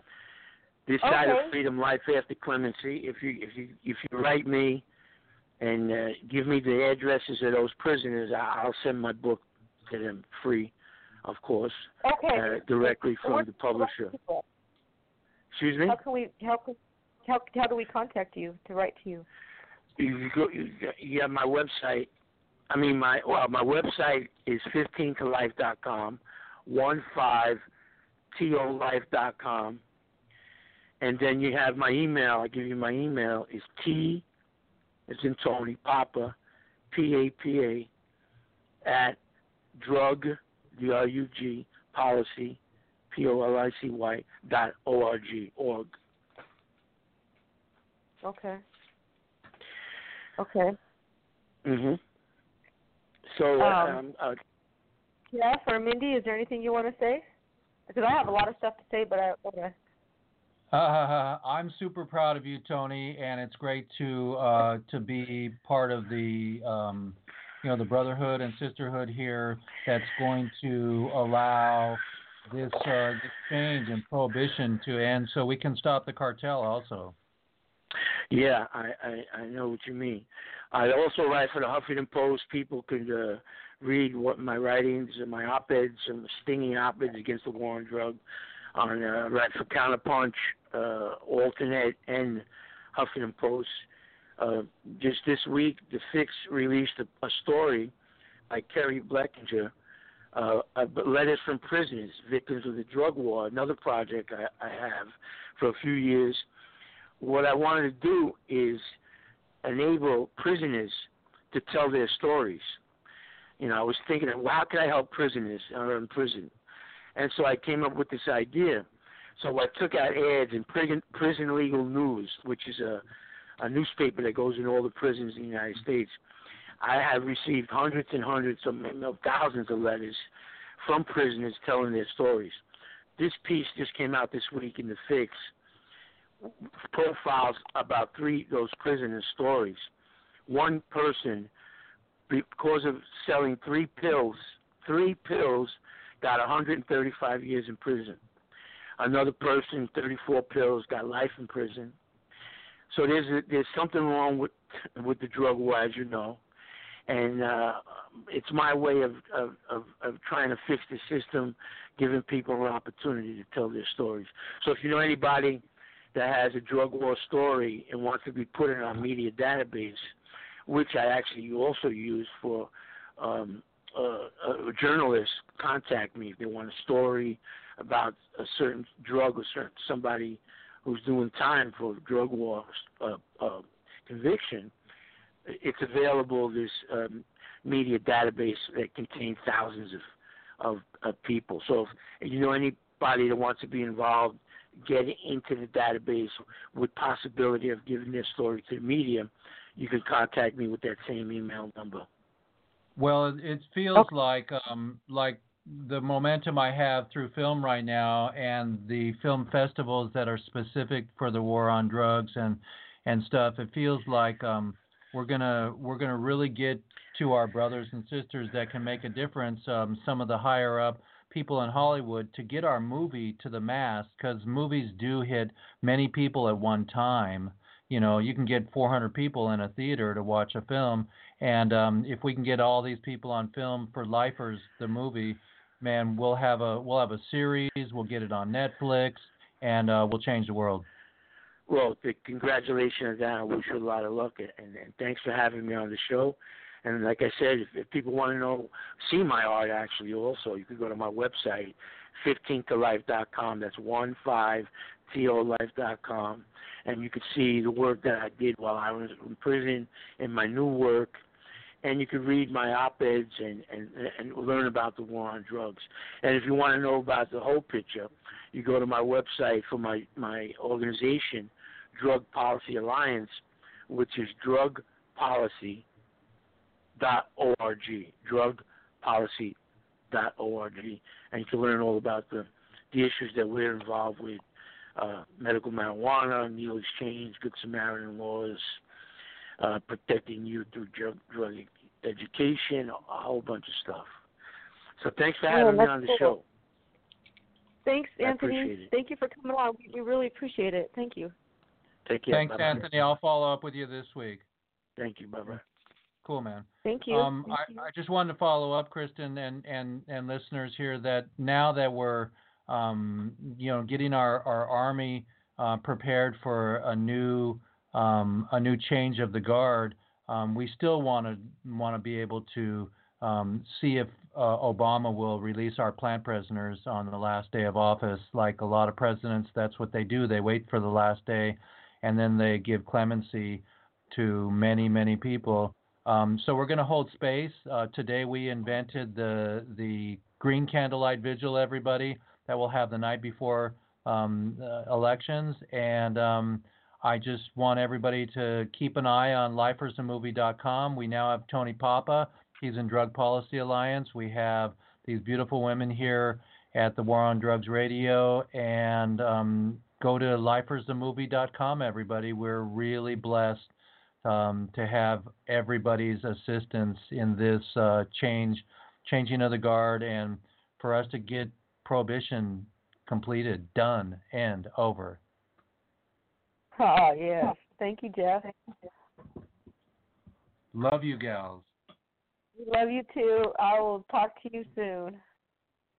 Thanks everybody Thank you. for the radio. Thanks Yeah. for bringing Anthony on too. He was really awesome to hear from, and I want to maybe get have him as our first guest here in the next month or so, just to talk about the DPA and their stance on medical cannabis and their whole stance against the war and everything that they can do for the world. So, thank you, Jeff. It proves that we're not just a cannabis radio show anymore, because Lifers is now not just about marijuana prisoners. We are about all non-violent prisoners. And Anthony was put away for an envelope. I mean, come on. Right. I know. That sounds bad. No guns, no rape, no nothing. And in my film, we have ladies that their daughters were raped, and now they're going away for marijuana. It's just important for all of us to share this information and get it to the mass and end prohibition. All right. Thank you, Jeff. Thank you. Hemp hooray. Hemp hooray. Okay. All right. Mindi, what are you doing? Mindi, are you there? Oh no, we lost Mindi. My other host is gone. No Mindi. Okay, I don't see her here anymore. So we're gonna go to. I think it's her reception. She's in a town where there's not very much internet. In fact, she didn't even have internet today. And her reception is kind of hard. So we're just going to go to Tom Korby, who is Northern California chapter coordinator for the Human Solution International. And Tom is going to give us an update. There's Northern California is where a lot of war goes down. And it's really, really, really rough. So Tom has tried to end it and kick it in the butt, and he's doing a good job, but it's still going on. So he's going to let us know what exactly is going on. He's a Northern California chapter leader for the Human Solution International. And here is Tom Korby. Good morning, Tom. Top of the day, Kristin. Thank you, Becca and Mindi, for another great show. And also, it's nice to hear Real One come on today. And what I'd like to shout out to Real One is he's come more than once for the Benefield for fundraisers. So he doesn't just come for the big events, he also comes for the little guys. And I shout out to Real One. Aww. That's cool. In Northern California, we've been following this Fischer trial. This officer that shot this Thomas, the drunk that was getting out of the car. In the first place, we all really feel that he should at least be up for negligent homicide, if not second-degree murder, instead of just involuntary manslaughter. Anyway, we got a win of sorts. To me, it's about a half win. The jury did find Fischer guilty as charged on involuntary manslaughter. When anybody I've talked to, anybody that watched this video will justify the fact that he outright shot Fischer when he was getting out of the car. And actually, there was two shots. Mike Ramsey, the DA, said something about the video. Something got, I don't know, it sounds like a cover-up. Anyway, he's going to go on to sentencing December 16th, and we're already pushing for negligent charges. Ramsey's agreed to look into it. He only gets 5 years. No, and that point out when I post, we took on life without parole for a plan. Yes, and he'll be out within a few years and back on the street. And it's feels sad for those people up in paradise. So anyway, we got a win of sorts. And Fischer, he's still out there. He should be in jail. This is a sad case here in NorCal. Yeah, we have officers like this, the bad apples, and make it look bad for all the other officers. also in cannabis industries, there's a few bad apples that make it bad for the rest of us that are trying to stay within the laws and the guidelines that are cultivating. When we talk about letters, I have 3 letters here. The first one, the first thing I want to bring up is Chris Lewandowski. He went to sentencing last week. I have a report here from Amy Hildebrand, another one of sorts. That on our prisoner outreach letter campaign, we write different letters for prisoners. We've been writing letters to keep Chris Lewandowski free. Cut to the chase. He's a staff sergeant Marine, fought in Afghanistan and Iraq. Up for 6 plants in Oklahoma. It's a sad case indeed, one of the saddest. But we had a win of sorts. The Honorable Judge Emmett Taylor granted request to reverse the guilty plea. Chris will now go on to jury trial in January. Possibly the most alarming aspect of today was the sentencing for a man before Chris. This man murdered his best friend, who was only 28, and has an 8-year-old son. He murdered an innocent, unarmed man, sounds like Fischer, with a knife before digging a hole in a the shed where he threw his lifeless body and lit it on fire. The Comanche County DA and the judge gave this man 27 years. Listening to the testimony of the victim's aunt, his grandma, his mother, we were all in tears. And to know the DA is currently pursuing more years in the jail for Chris for 6 cannabis plants than the man who murdered his best friend makes me seriously question the integrity of the DA.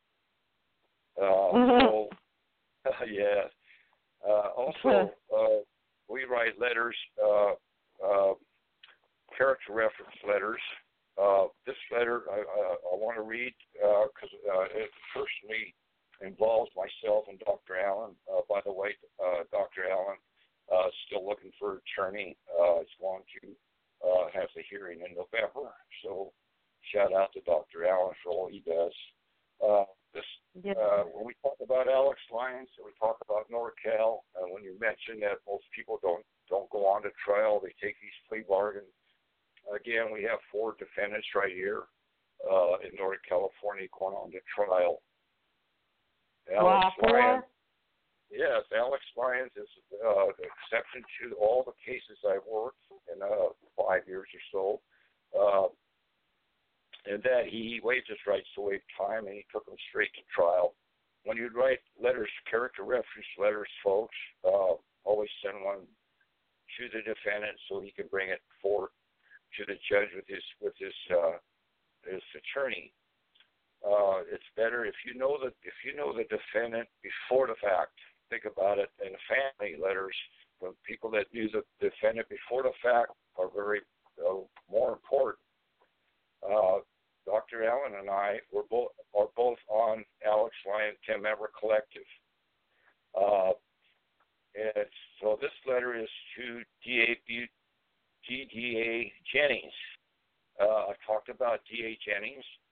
He's different than all the other DAs. He's working with Alex. He's sympathetic with this case.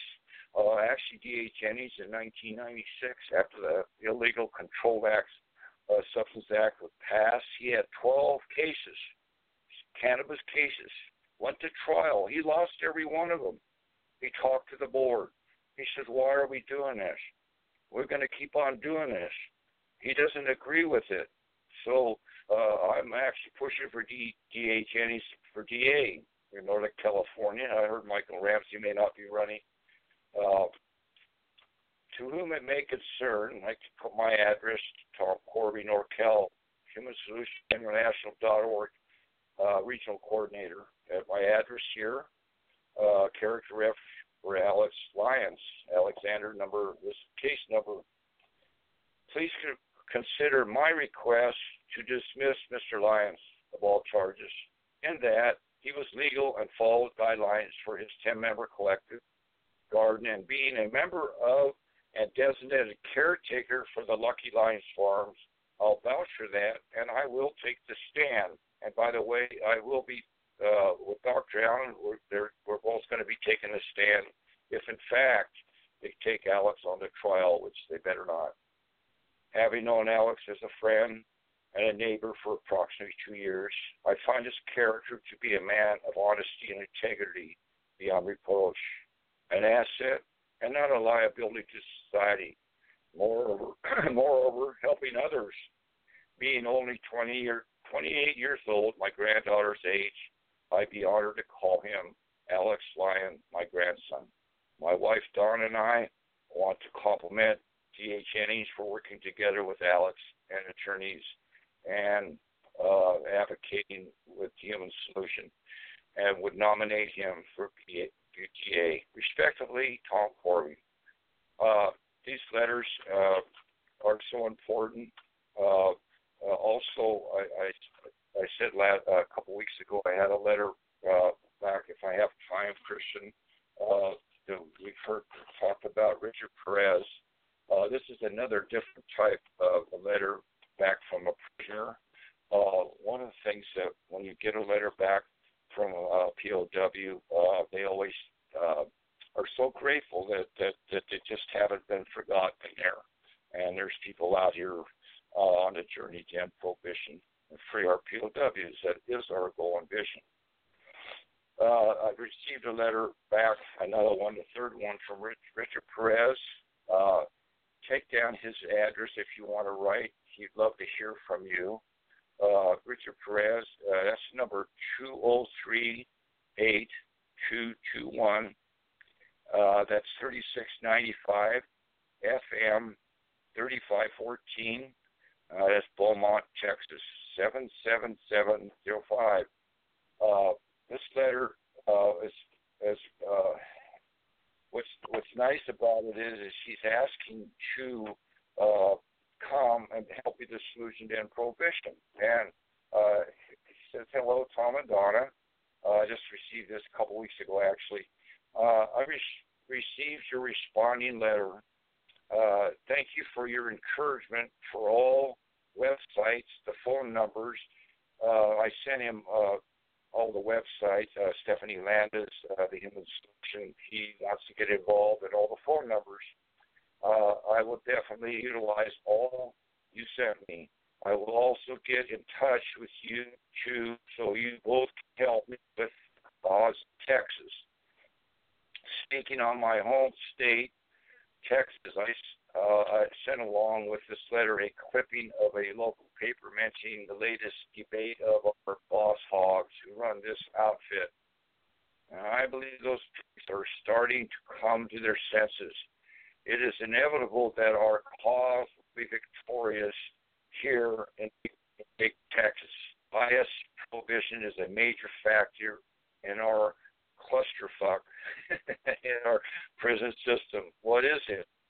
24 or 20 states out of 49 states has already done the deed. Just doesn't make sense, because what state has not want to make money? There it is. They're all making money on it.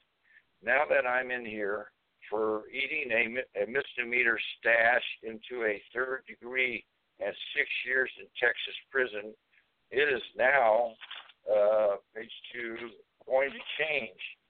What you see, look, it really chaps my hide that I'm in prison for a minor POM, possession of marijuana, which we use the word cannabis now. That is a made-up word of the song to scare you. Reefer madness, the real one will tell you cannabis is the correct word, and actually the judges are starting to use it here, which is good to see.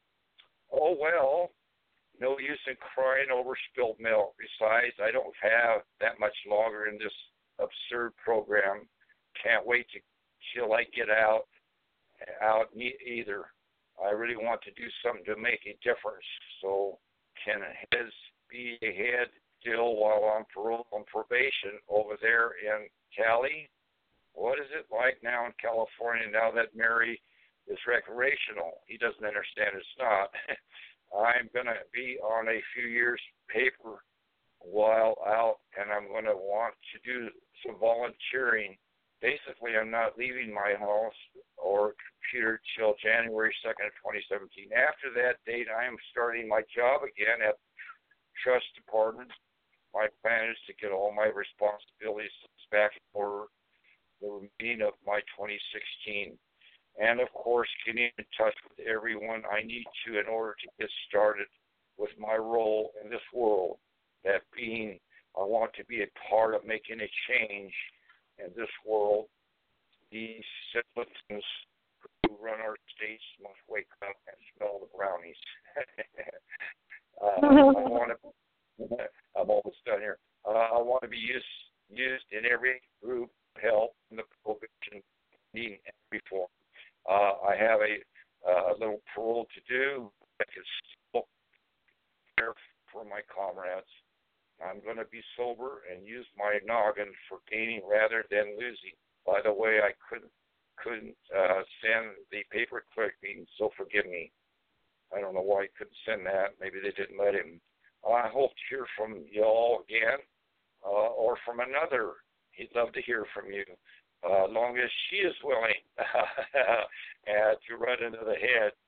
I still have a few weeks remaining in this cesspool. I would like to meet more zealous people heads. The more I meet, the more better. So anyone who's right past my address till I get home, I would love to spend my remaining time in writing. So until next letter, put on a smile, have yourself a fine day, stand firm. Don't be swayed by the swine. See ya at 420. Your pal, Richard Perez. These letters are heartfelt, and I actually get tears sometimes. So write a POW today. I want to thank everybody. Another great show today. Come join, help to be the solution at the Human Solution International.org, freedomgrow.org with Stephanie Landa also. No one should go to jail for a plant. And as always, as Donna would say, don't forget to breathe. Thanks, Christian, for a great show. Thank you. Thank you. Bye, Tom. Thank you, Tom. We appreciate it. The what? Well, Tom mentioned that Dr. Allen needs an attorney. He's in the process of losing his medical license. So if anybody out there knows an attorney to help Dr. Allen. Also, I got a message from Elizabeth Bishop, who is Jimmy Roman's fiance, and he needs an attorney. He needs help doing his 2255s. I'm not exactly sure what that is, but if anybody knows anything about 2255s, please let us know. Mindi, is there anything you want to say before we go into our closing?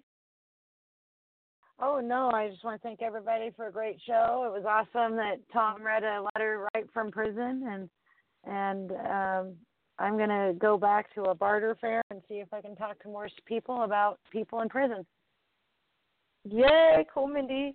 Well, I hope you have a good Sunday, and thank you, Becca, so much for helping us. I think she's off, but she's helping us screen calls today. Yes, thank you. Director for the Solution, and we appreciate her help. Thank you. All right, well, we're about to go into closing, Mindi. I love you. I hope you have a good day. And before we go, thank you. I want to we're going to do a really fast closing because we've covered a lot during the show. I know everybody's just worn out, but we just want to thank everybody for listening, all the listeners, everybody, all the guests, all the callers, all the volunteers. Oh, there, Mindi. Becca is still there. She says she's out of here. Great show. And love you, and we love you too, Becca. Thank you. And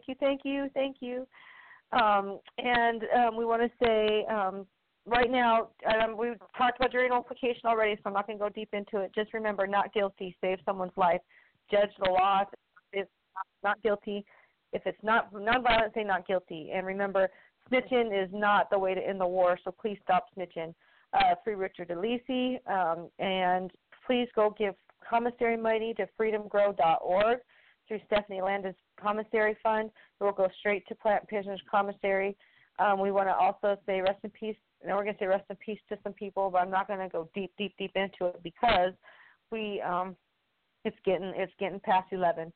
So first, rest in peace to Eugene Fischer, who spent 25 years of a life sentence in prison for cannabis. Now, what's really, really crazy about that is that when he got out, he didn't get out just to go pursue his own personal life. He got out to help others and never stopped helping others. Until the day he died, he did these radio shows. He called us every day, and we organized a way to free everybody. And he was an executive director for the Human Solution and a board member for them. And he's just a really, really not good person from the heart who stood up for himself and others. He's also best friends with George, who calls in for his weekly segment. They're really good friends in prison. So rest in peace, Eugene. We miss you, we miss you, we miss you. And Eugene is the reason why we have this show. He's the old host of the show. So we never want to forget about our friend to all of humanity. Also, rest in peace to my father, Richard Flor, who I personally took off child support while he was still shackled to a bed. The fact that I even have to say that just really irritates me inside because my dad was literally the best man in the world that I could ever think of, and anybody better than my dad. But the fact that they would do something to somebody so harmless just really hurts. And the fact they did it to my dad really just pisses me off. But they neglected him and tormented him to death. They just tortured him so bad while he was in prison. It's just not fair. So rest in peace to my dad, Richard Flor. Also, rest in peace to Gene Halbin, who died on Thanksgiving Day after being released from jail. Was being neglected for medical cannabis. Wasn't getting his diabetes shots. And rest in peace to him. His wife was on our radio show a few weeks ago, and you can know more about his memory regarding his memory by suing the federal government. Okay, so, yeah, I think that's what the 22554 might be. So things are coming together in my head. I'm just tired right now. But anyway,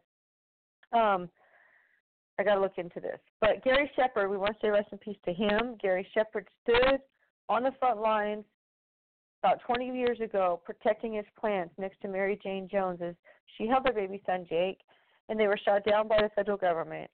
Shot down over 20 times, and they both fell, and he passed away that day. Mary Jane survived her gunshot wounds and lived another 20 years, left behind some beautiful people, including Stacey Theis, who drives around the bus in order to honor her aunt and her uncle, and free people from having to go to prison and be subjected to prohibition. Also, rest in peace to Jack Hare, who we have talked about a lot during the show. He wrote the book Emperor Wears No Clothes. I urge everybody to get it immediately.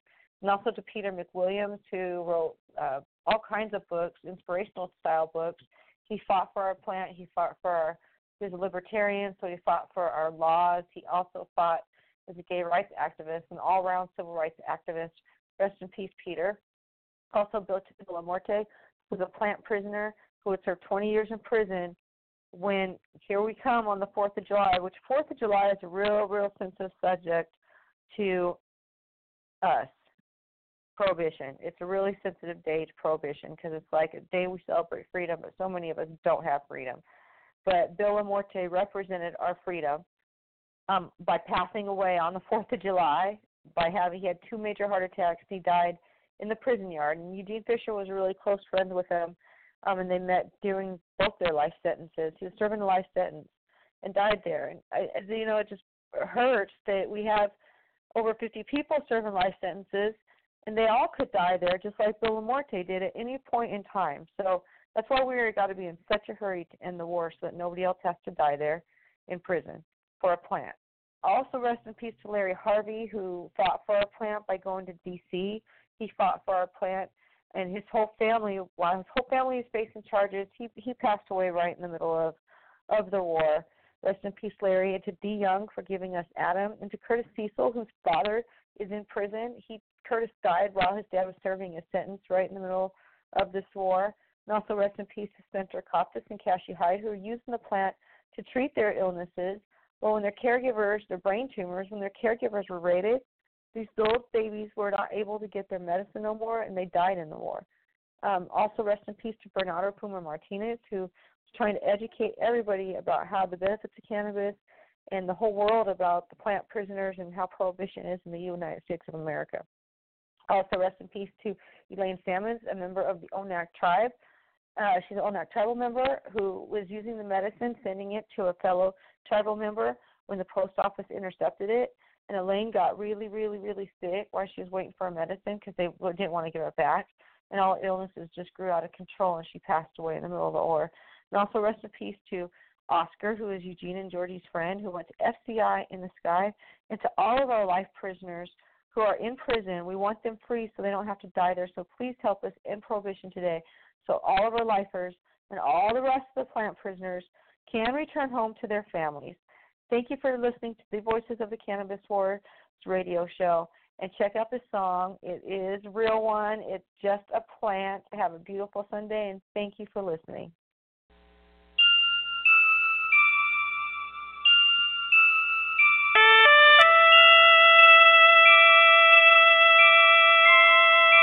Just a plant.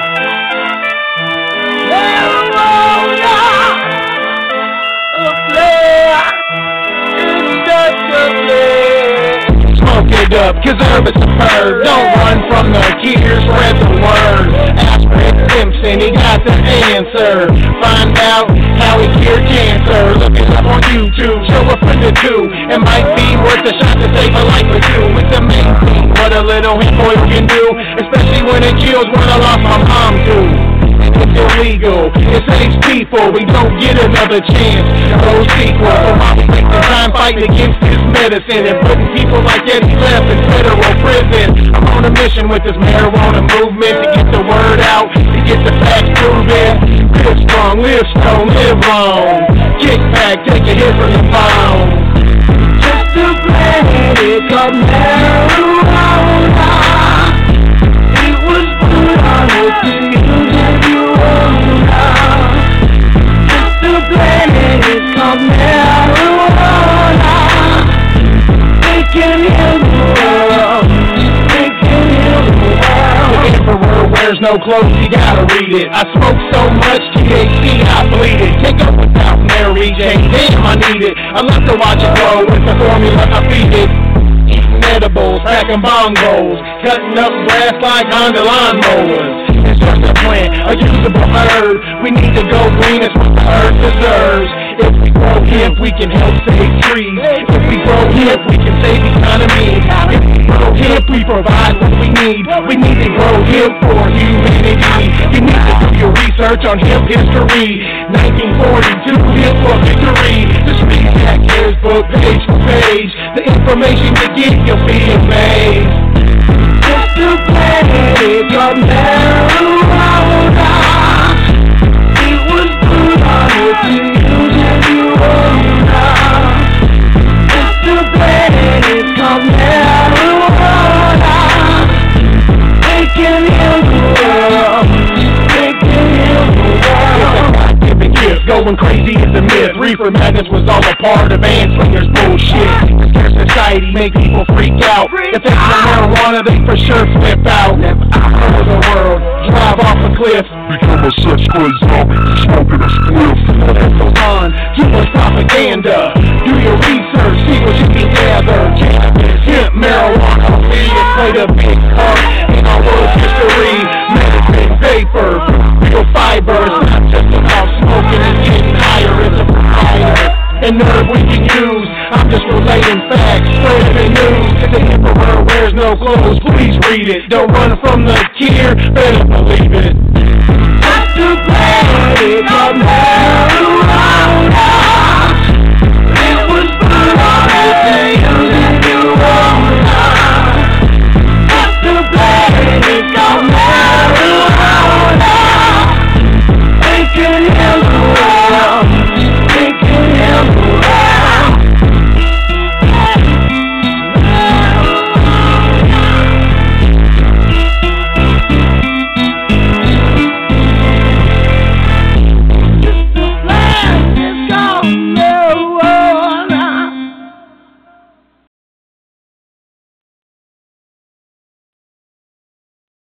Thank you so much for listening to the Voices of the Cannabis Wars radio show. Hopefully you will tune in again next week, and we're going to have a great show for you planned. All right, have a beautiful Sunday, and thank you for listening.